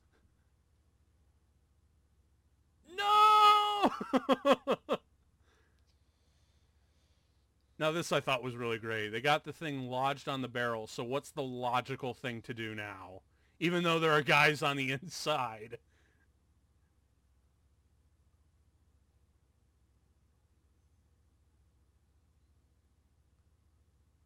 Man, those side cannons add so much to this sequence.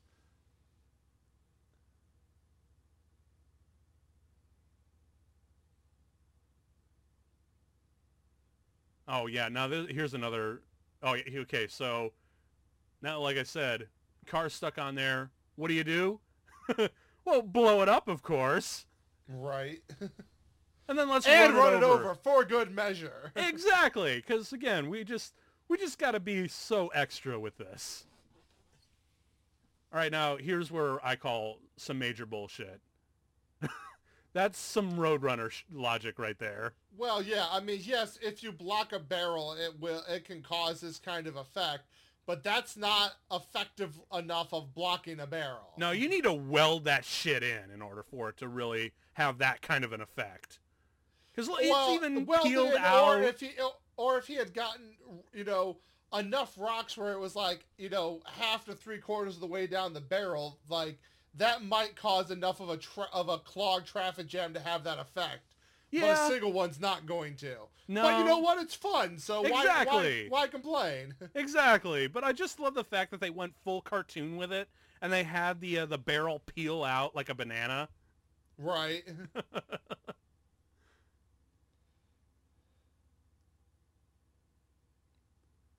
Oh, and now we're going to do the big jump. All practical, kids. Don't try this at home. Please, try it at home. But if you're going to do it at home, make sure you get it on camera. It's not my kid.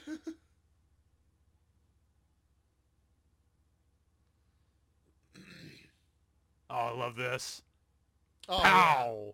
All 3 of them. Even he's like, damn.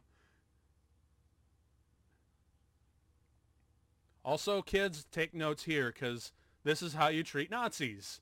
By punching the living shit out of them. Right.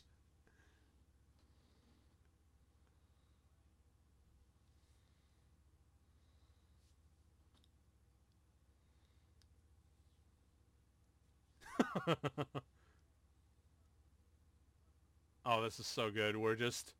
Oop! I almost wish that they put, like, a crunch sound effect for, like, the bones getting crushed underneath the treads. Oh, yeah, the periscope. Oh, yeah.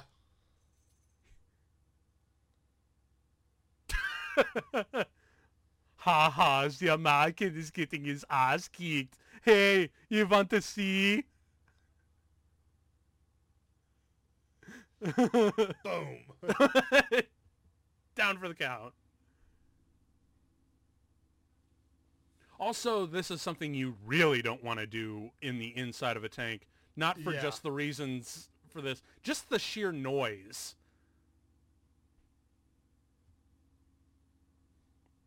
Because, like, you remember in that first episode of Walking Dead where Rick Grimes fires a gun inside the tank? Yeah. And it's just like, oh, my ears. Oh, this is so good. The pen is mightier than the sword.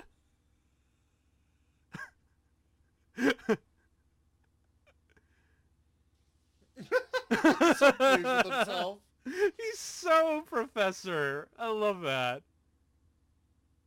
Whoa! Man, the And pyro. I love that moment because it's such a moment of like his dad's had enough. Like his Yep. dad's, it's like, nope. I'll blow these guys up. Yep. Ow! Ow! Ow! Seriously, okay, like when he pulls out the shovel here. Oh yeah. Seriously, my fingers actually really hurt when he does that. I legitimately, like, ow.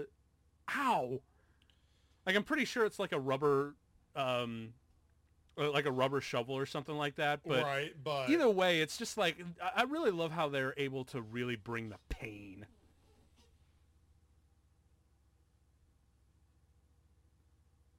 Oh, shit. What's Indy gonna do? You know, he could literally just let go of his bag, but like, where's the tension in that, right?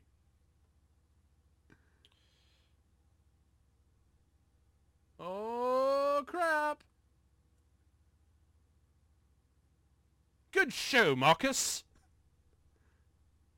I love the blood. All right, favorite part. Yeah! Go get him, Indy. Go get him. But I like how they don't, like, he's climbing up, his bag is still caught, and then it's magically not caught. It's Yep, just- exactly. Like, who cares? Like, the music just Yeah, you swelled know. and You're you're just like, let's go. let's get him, Indy. You punch that Nazi in the face.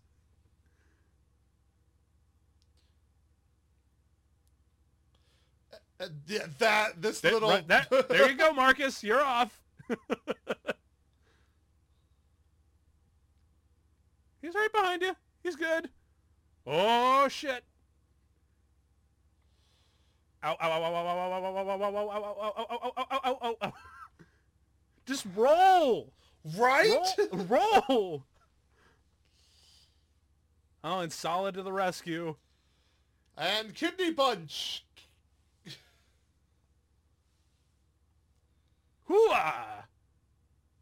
It's not enough to just to jump off a horse onto the tank. You got to jump off the tank onto a horse now. So many great stunts.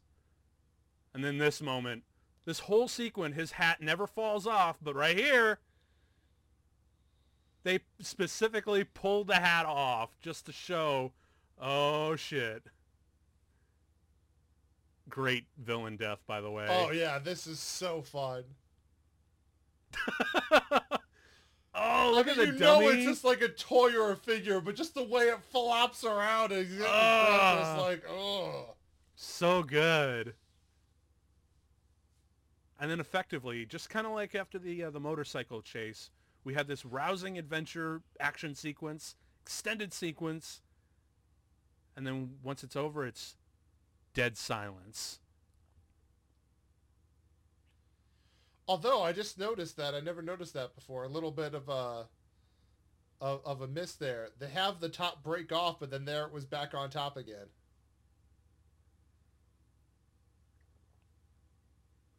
Yeah, so here I think the silence is even more effective because, like, his dad's on, like, realizing, oh my god, I lost my boy.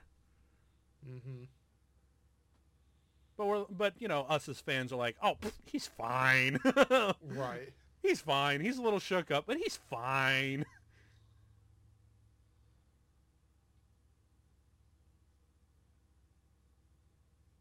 And I love the way he actually just walks Oh, right yeah. into frame, just like, the hell are you guys looking at?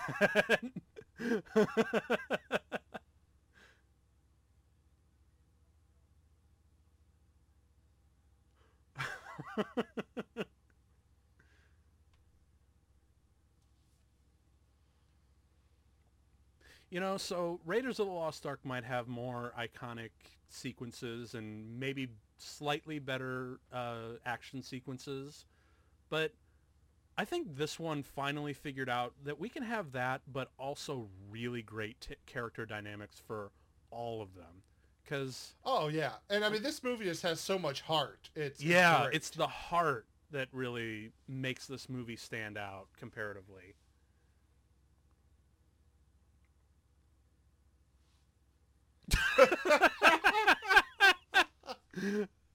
And then there's that. Yeah. The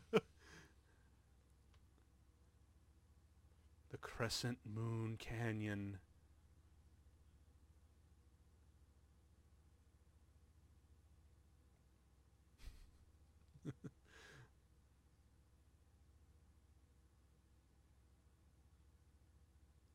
Oh, this is such a cool location. Hmm. With the dust and the sun streaming through.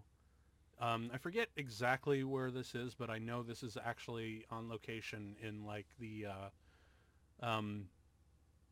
upper part of the African continent.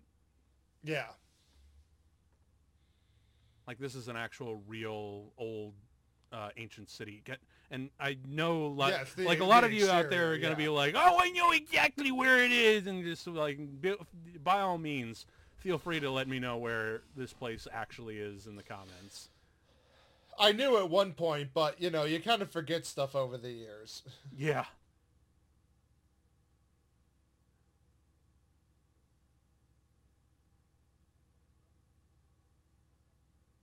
Well, shit. I've been waiting all of my life to go here. And as we enter, but although interestingly enough, we don't have any show of force from the Nazis outside. You'd think they would have put a couple of guards outside the door. Eh. I guess it's so they could lure them into a trap. Which basically spoilers, I guess. Like, for those of you, if you're watching this movie and you haven't seen it, what are you doing with your life? Well, it's more if you're watching this movie with us talking over it and having never seen it. What are you doing with your life? Exactly. Go home, watch it again, and then come on back and hit that like and subscribe button, please. We are Pretty happy please. to spend this time with you, but this is not how you should first experience a movie. Yeah. Oh, this whole bit here with the tests to get through. And I mean, I did the effect they do with the wind and everything is just, oh, it's so good. And the excessive sweat. Oh! Like a bowling ball. Oh, jeez. And then wonderful little reveal here.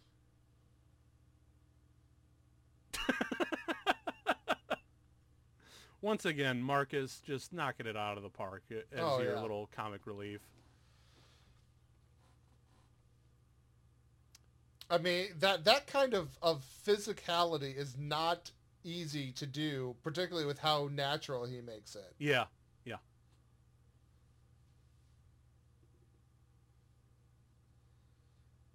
Another classic line. Yep, that's so Humphrey Bogart. I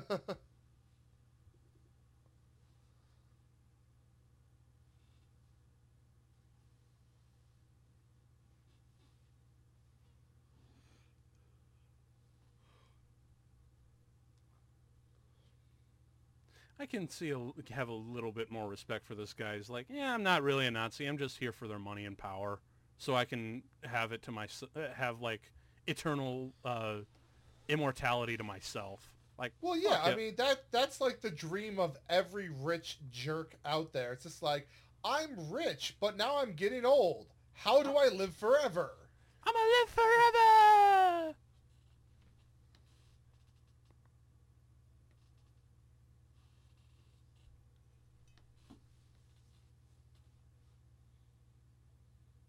Oh, shit.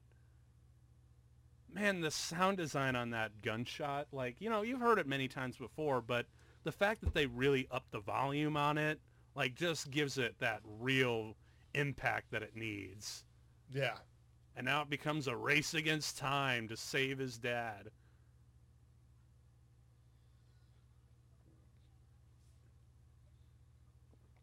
And he knows it, too. That's the cool part.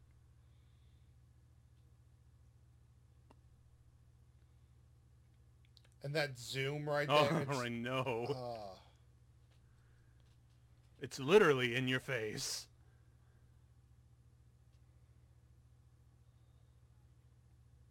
Now the first trial. There's always 3. It's never... I love how they make the stone lions look in this movie. They're just great. Yep. Because we've mentioned before, oh yeah, these are just look like film sets and whatnot. But it always... I would have killed to be on a set like this. Right. Or if I was directing a movie like this, I would have killed to have a set like this. Because it has that level of pixie dust. A little bit of movie magic in the air. Yeah. And now the first trial, where the humble man kneels in the face of God.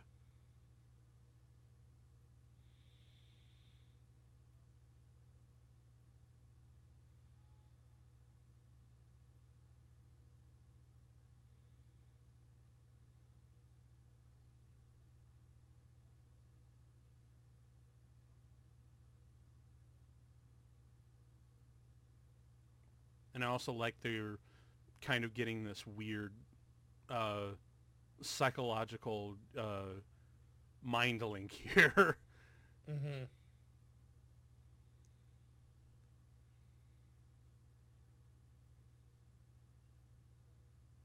Kneel! Don't forget the roll. Right. Jesus.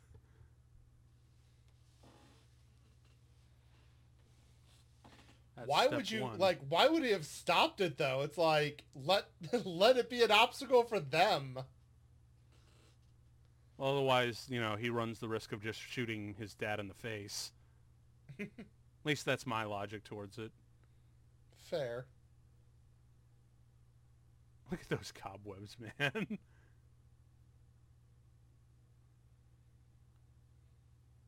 The Word of God. But in Latin, Jehovah begins with an I.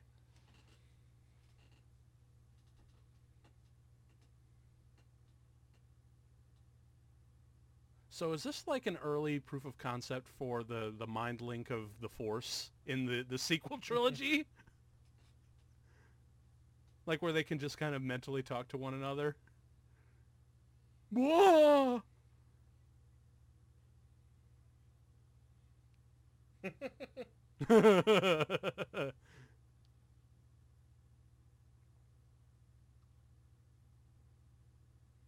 That's right. Oh my gosh, I never caught that before. What's up? How close behind they were. I never caught Elsa in the background Oh there yeah, before you're until totally just right. now. In that previous shot, oh Yeah, and that's important because no wonder they knew what to do here because I always kind of wondered that myself, but they were right there. I Yep. never caught that. There they are. Yeah, you're totally right. But having her there before he walked sets that up, and I had never caught that before. Well, that's the great thing about movies like this. Like upon rewatchability, they just become you notice those tiny little details that pay off in ways that even you could have never noticed the first time around. Yeah. A leap of faith. Dude, this is so cool. The optical illusion, and the fact that they actually made it like a camera optical illusion. Yeah. But and it's something that cinematically makes sense but doesn't make sense logically, because you would think that when upon arriving there he would just like turn his head slightly over this way, over that way, and be Right. like, Or huh. that you would be tapping in front of you with your foot, or... Maybe he'd be like, huh, that bridge looks a little bit weird. Think I'll throw some sand on it. But it makes for such a wonderful moment here where he actually has to take a leap of faith.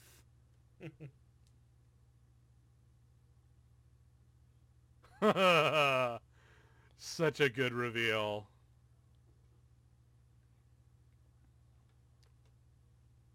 Okay, we're going to dolly the camera over, and there's our reveal shot.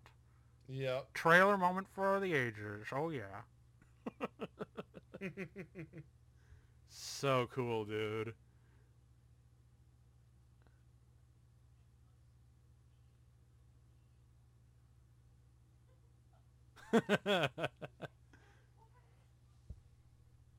And then this wonderful little moment here, because you know that's an actual thing where they're just, boop. Yep. Awesome. I like that you have to crawl in. Like, yes. You have to be... It makes you be humble. Yep. Are you the pizza guy? I haven't spoken to anyone socially for 700 years. I should be a madman.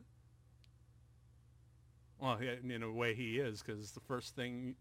He gets his first visitor, and for how long? And his first instinct is to kill.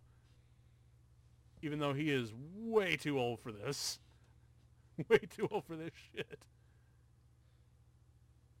Well, he's so old he can barely swing his sword, but he's still in his mail, which makes me wonder, has he just not taken it off? And if so, how bad does he smell?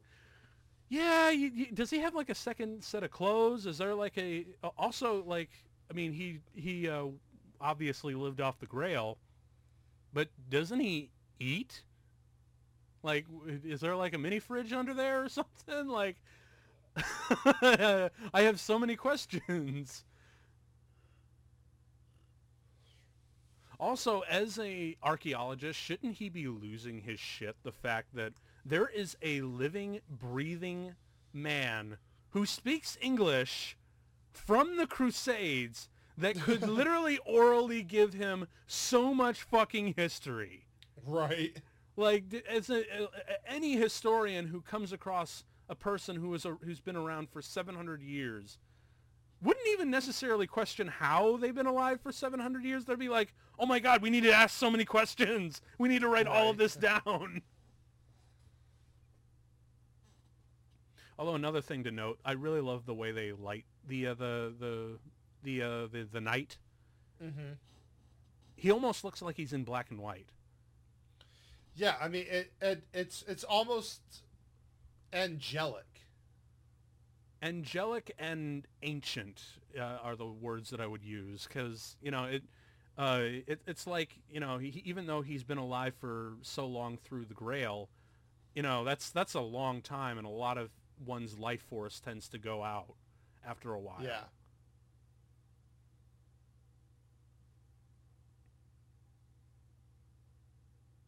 But what I love is all the different Grails there to hide the one true. Mm-hmm.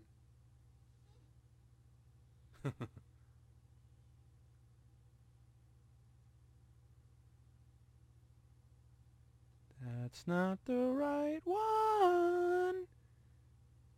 You're gonna get it.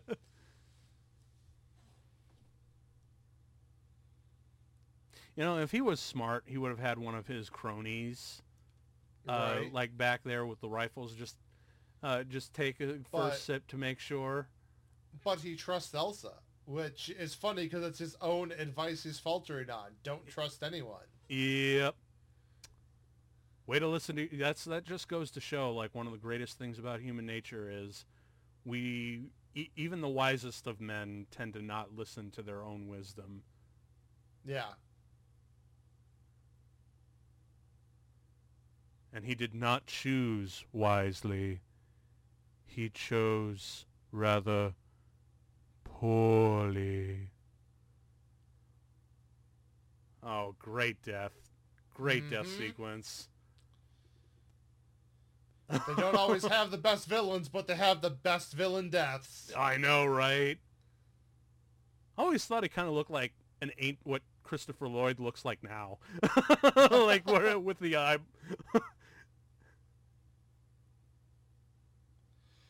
And this little moment right here with the pin. Yeah. Oh, it's so good. Like, you could tell they had to really speed it up in order to get that effect, but it's so worth it.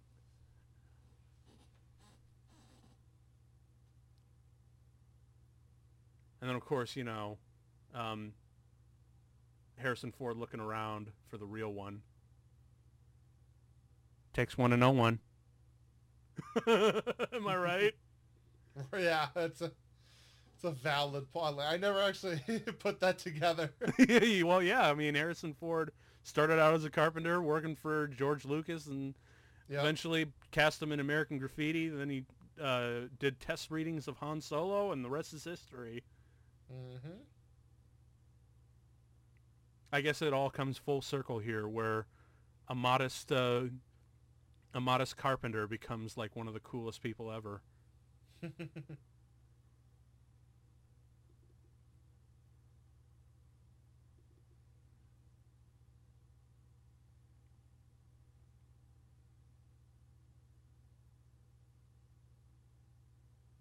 I love the fact that they actually have like a little light bulb inside the cup to make it to give it that holy look to it.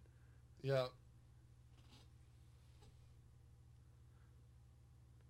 I actually know a couple friends in the prop making community, and I should probably see if they know anyone who makes a Holy Grail prop with the light bulb. That'd actually be kind of cool.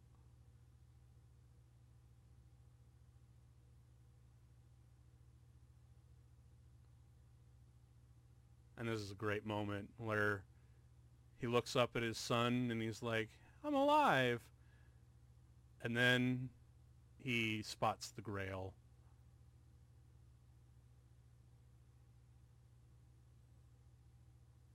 Junior. Yeah, in this wonderful moment where he realizes, holy shit, I'm holding it in my hand.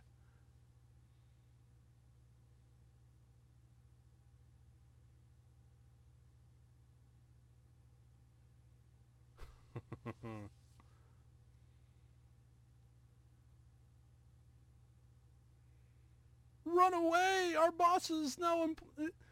I love how polite he is. Drop your guns, please. Our boss is dead. We're not getting paid. Let's get out of here. No, Elsa.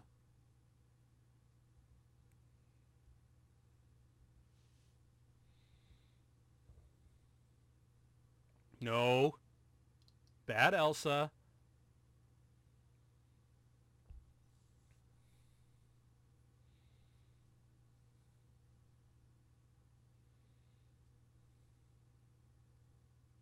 Oh, y'all done fucked up.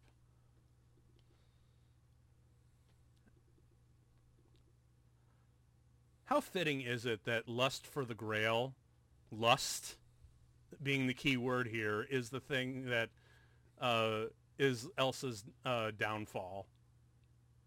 Well, I mean, I think greed in general, you know, like of that nature is very much portrayed as the danger of things. Yep.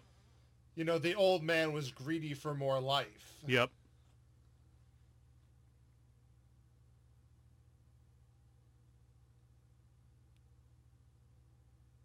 Nope. Bye-bye. Mm-hmm.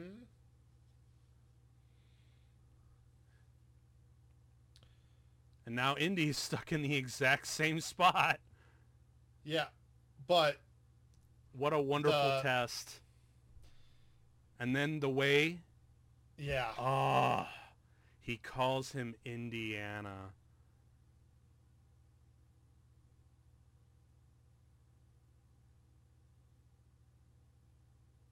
friggin' brilliant, man. Like, that's how you write good characters. Oh, yeah.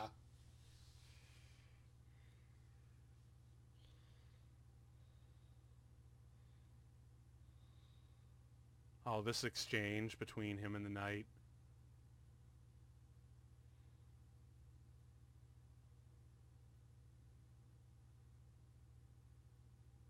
The reverence in his face.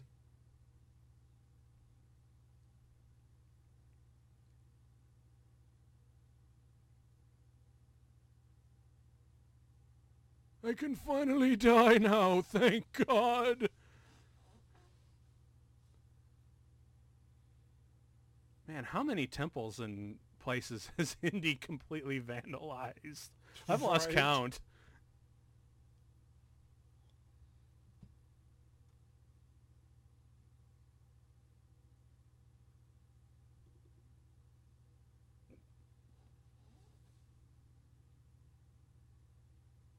A little bit of a corny lesson, but I'm here for it.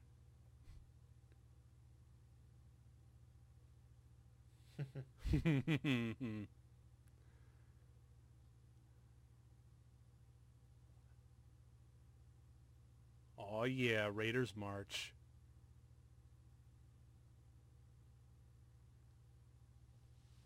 This little bit.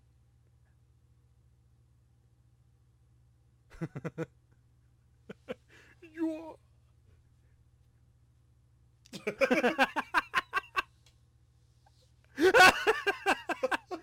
And this little rebuttal.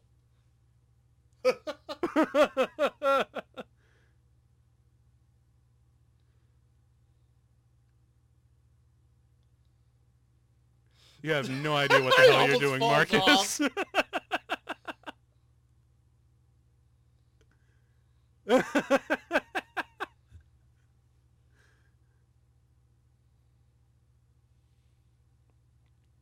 Oh, that's a really great little last coda.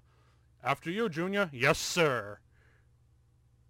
Mirroring that very, bookending that first bit with them. Junior. Yes, sir. Yeah. That's great. We get our full Indy march as Indiana's trying to help out poor Marcus. Who's just barely holding on. And just the iconic riding into the sunset. Yep.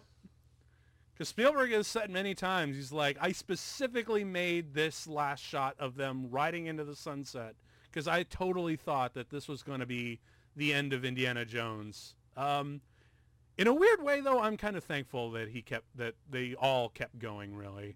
But I think we'll save that for our next episode because I'm sure that's where we're going to get a lot of divisive people. Michael Moore. What are you talking about? Huh? No, I'm looking at we just wrapped Indiana Jones. What are you talking about? Oh no, we're doing 4. We are going to go full. We are going with all of them. Damn it, because you're a sadist. Well, they did tell me that in college while I was making films, but then again, to make films, I guess you kind of have to be. Fair. Sound design, Ben Burtt, brilliant man. But yeah, that's really about it for Indiana Jones, at least for Last Crusade. And yeah, it's actually been a while since I sat down and watched this in full. So, and god damn, it just keeps getting better and better.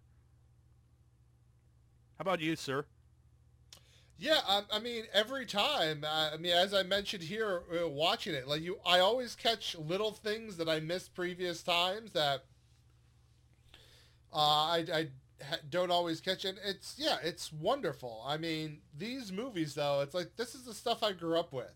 Yeah. It's like, I don't think there will ever come a time where somebody goes to me, it's like, you want to watch Indiana Jones movie? And I'm going to be like, no, I don't. if that's, I think that's your that's your little code that you're under distress. Like, hey, you want to watch Indiana Jones? And you say no. Quick, help Sean. Right? He's in danger. Like, something's wrong. That's actually a great little code. We'll just use that in the future. If I get a text from you and say, like, hey, I really don't want to watch Indiana Jones today, I will come and help and save you. I will throw on my hat and whip and go out and start punching Nazis to save you all in that stuff. But yeah, man, like this movie has just aged so friggin' well, and it keeps getting better and better. Honestly, I feel like in 100 years, it's going to speak to the youth of cinema. Even then, you know, when long after Harrison Ford and George Lucas and Frank Marshall and Steven Spielberg and all these wonderful people have been long dead, these movies are going to be cherished by generations way into the future. Oh yeah, I mean, and that's just it. So many of Spielberg's films in particular will stand the test of time, and Yep. Likewise, George Lucas with what he created. I mean, Yep. it's going to span generations, and that's how it is for many of the greats, as it should be. And there's also there's certainly films that have stood the test of time that are not always helmed by great directors, but have stood it because of performances or other such things. But I definitely think, as far as living directors go, I don't know that you're ever going to find someone who has as much impact and influence on cinema, obviously, as Spielberg. And on top of that, though, it's like when it comes to everything beyond directing, I don't know that you're necessarily going to find someone who has had as much impact on cinema as Lucas. So then Yeah. putting those two together, it's like, well, of course you came away with something, and not just together, but together, in their prime. Yes. Of course you came out with something that fantastic. Yep. Because, like Temple of Doom was kind of a low point for both Lucas and Spielberg personally. We kind of went in this last episode, but here this is where they regained their footing, and for so much better. And I actually kind of wish that, like, I know that Spielberg kind of wanted to keep it as like a trilogy and whatnot and have them ride off into the sunset as one last adventure, but at the same time, how amazing it would have been if we had, an Indiana Jones of the 90s, and we didn't have to wait, like, what was it, like almost 20 years for a sequel. I mean, you could say that, but at the same time, I don't necessarily know that a sequel was necessary. And by that I mean, there are certain franchises who go out on top, who are able to walk away gracefully. And, prior to this being sequeled, I would have put this on that list. And, there's some other ones where it's like, they do it well enough, and then sometimes it's just like, oh, like you really went back to the well one too many times. Yeah, I like some like really great example is probably like the Jason Bourne movies. He had a great trilogy, done, and then they come out with Jason Bourne, and it's like, Yeah, I mean, I would agree. That's definitely one of them. And to another point. With some that have gone on for a very long time, it's just like, there are some good Mission Impossible movies out there, but there are also some where you're just like, can you not? Are we done now? Are we done yet? Right? I guess, well, see, I think I'm a little bit more lenient towards something like Mission Impossible and Indiana Jones because they, like, it's for something like, say, Star Wars that has, like, a very clear overarching middle, beginning, and end sort of thing. But Indiana Jones and both and Mission Impossible even, they're very episodic actually, which is why I wouldn't mind seeing more, because there is no like real beginning, middle, and end, except, or at least in terms of like an overarching thing in the franchise. There is certainly within each individual film though. But in terms of each, but in that way, you could almost view each film as like a weird extended episode, So that's why I really don't mind Crystal Skull as much, because it's just another episode. My expectation when it came out was I'm just going to expect a little bit more of the same, and I got that, so I was satisfied. I mean, we'll cross that bridge when we come to it. Yes. There's, I don't know, it's one of those things where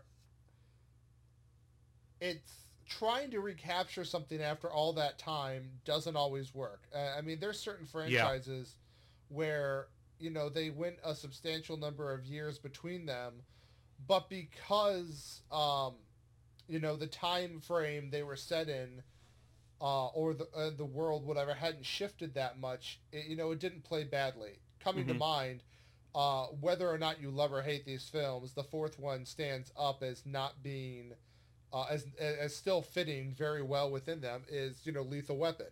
There was a substantial amount of time between 3 and 4, but, I mean, the dynamic, everything about, like, it didn't play false. Like, you don't watch that movie and you're like, this was, like, shoehorned in and didn't need to be here and didn't work. Like, no.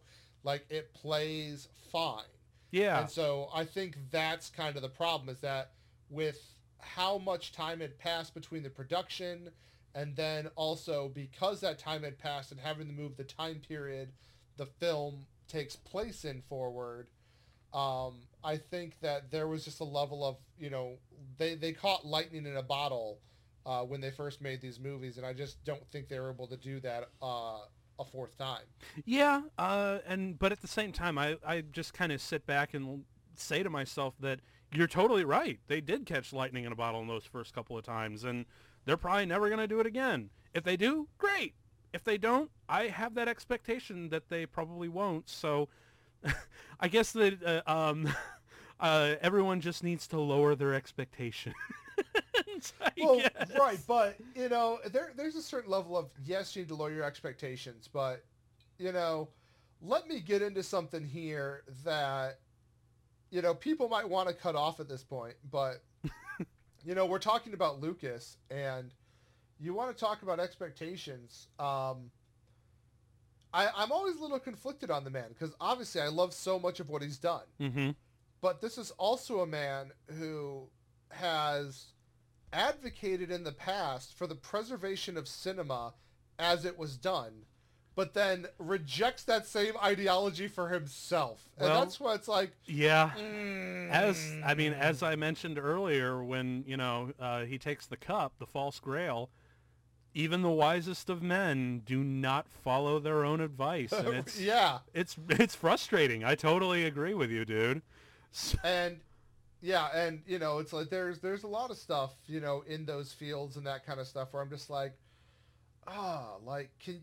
you should have just left it be. You did something so good, you know, so brilliant. It's like, we didn't need more of that. Now, I don't care if, you know, if they wanted to do something like, hey, we want to revisit this archetype, this style, this whatever,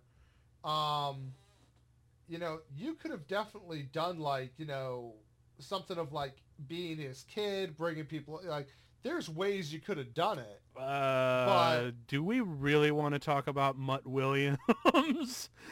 Well, no, what I'm saying, though, is that, you know, not talking specifically to that character. What I'm saying in general is, like, if you wanted to make these kind of movies again, you should have let Indy be and just picked up with his son without him. Okay, I see what you're doing, but then again, Harrison Ford has always been unusually enthusiastic about these movies. So I feel like it's almost to the point where he's like, they're making another Indiana Jones movie?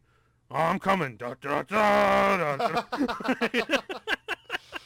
So I don't know what it is, but honestly, you know what? I really wouldn't mind seeing him back for an Indy 5, especially if it's like one of those passing of the torches sort of things that we kind of been getting from they tried to pass the torch last time, but we all saw how that went. Yeah, he's like, nope, I ain't doing that. I'll be back for Indy 5, damn it. Just try and stop me. And I don't know, like there's a lot to be said with, this is taking us into a whole different territory, but there's certain actors who it's like, they might do good work, but you look at their work and you're like, yeah, they're going to pop up and they're going to do something that I'm going to enjoy. Cool. But at the same time, like, this person is not going to helm a 5-film franchise. Like, this is not who you're going to get from that. Yeah. And it's those moments where you're just kind of like, okay, I see the choice you made there, but I'm confused. Let's see what you do with it. It might turn out great. It might turn out horribly, but either way, I think we're all going to be entertained. I mean, look, I'm not saying there's not an entertainment value to stuff. Lord knows I watch some stuff that doesn't have a whole lot of artistic value, but has a high amount of entertainment value to it. Especially when there's booze involved, for sure. And, I'm just saying there's a distinction between the two, and yes. that's something to be, noted. And yes. It's just going to kind of depend, a lot of the stuff. It's also subjective, It's how are you making it? Who are you making it for? What are your targets? And that kind of stuff changes. Yes. Specifically, Indiana Jones films are very much movies that people enjoy, but it was definitely geared towards kind of like an all-ages audience, skewing to a certain level, more towards the young. Like, not children, but not, necessarily adults either. Like, yeah, it's adventure films like that play to a certain level. Which is really funny when you can... Well, it's still really funny when you say that, when you consider the amount of violent carnage that goes on in the movies. For sure. But that's kind of that's bringing back me to the point I was trying to get to, which is there's a lot of that in 80s movies that are geared towards younger audiences. And that's, I think, where a switch happened, because as that became no longer the standard, as movies for that demographic became more sanitized, more kid glove handled. Yeah. It's then a little difficult to come back around and do that genre once that tonal shift has happened in the same way. Yep. And so I think that's a lot of, what suffered. I mean, look at it now. When you look at movies geared towards that, stuff or people, paying tribute to that, that's 100% what Stranger Things is doing. Mm-hmm. But no one is being like, oh, my 8-year-old should watch Stranger Things. But, like, 100%, like, that's the audience that would have been geared towards if that came out in the 80s. Like, that's who's going to go watch that. The 80s, when movies were made for adults but marketed to children. Yeah, but, there was also, and, the internet has swung the pendulum back this direction. But, you got so much monitoring going on with cell phones and all this other kind of stuff. But, like, as a kid, I'd go over to my neighbor's house at, like, 7, 8 years old. And, like, they're putting on movies I'm not allowed to watch. Like, I'm seeing, Jaws, and I'm seeing, like, weird horror films. And it's just like, my parents, like, couldn't stop this. They had no control because it's like, oh, he's playing with his friends. He's over with his friends. Like, it's fine. Meanwhile, I'm coming home like, holy hell. I know, right? Like, I have seen things. Right. And, it's stuff like that where it's like when you pull back the lens on that and you're like, there seems to be a lot more level of control of that kind of stuff going on these days, just because of how more monitored interactions are between, with kids and parents. And and I'm not saying that's wrong. I mean, like, the parenting narrative has changed, and I don't necessarily think it's for the better or worse. I think, it's very much different. Yeah. And so it's really hard to articulate all this, but it's just like, that was such a time where if something was big, even if it was like something you weren't supposed to, like, that your family didn't approve of, you had a high level of knowledge of it. Yeah. You even could attribute this series to having that mentality. I mean, when you look at Temple of Doom, Jesus Christ, it is the movie that inspired the PG-13 rating, after all. One of them. Well, Gremlins was the other one too. Yeah. Although from what I was told, it was like mostly Temple of Doom. But either way, That's like after Temple of Doom, like Spielberg looked at that like this is just way too dark, and I gotta. Yeah, and I mean that's legit. I mean, a heart being ripped out is not exactly geared toward No. parental guides. But then again, you roll back to, case in point, they haven't gone back and re-rated stuff since that rating change happened. So it's like I will go back and watch some movies from like the 60s and 70s, and I'm like, this is PG? This is when PG meant something, bitches. Like, we really needed that PG-13 rating, because, like, man, I wouldn't have been allowed to watch this as a kid. Right? Good times. Good. And that's fucking something times. else really weird to think. Like, I'm older than PG-13 existence. Strange. You're old, moaning like a geezer. Get off my lawn. Well, I will join you on your lawn come in a couple of weeks, because next week we're going to be doing Avatar with an old friend of mine. Stay tuned. But in the meantime, I think this has been a really good time to cap this off. So, yeah, this has been an episode of Comtrack where you'll never have to watch a movie alone again. I've been Tim. I've been Sean. And we'll see you next week. Been a lot of fun, you guys. Peace.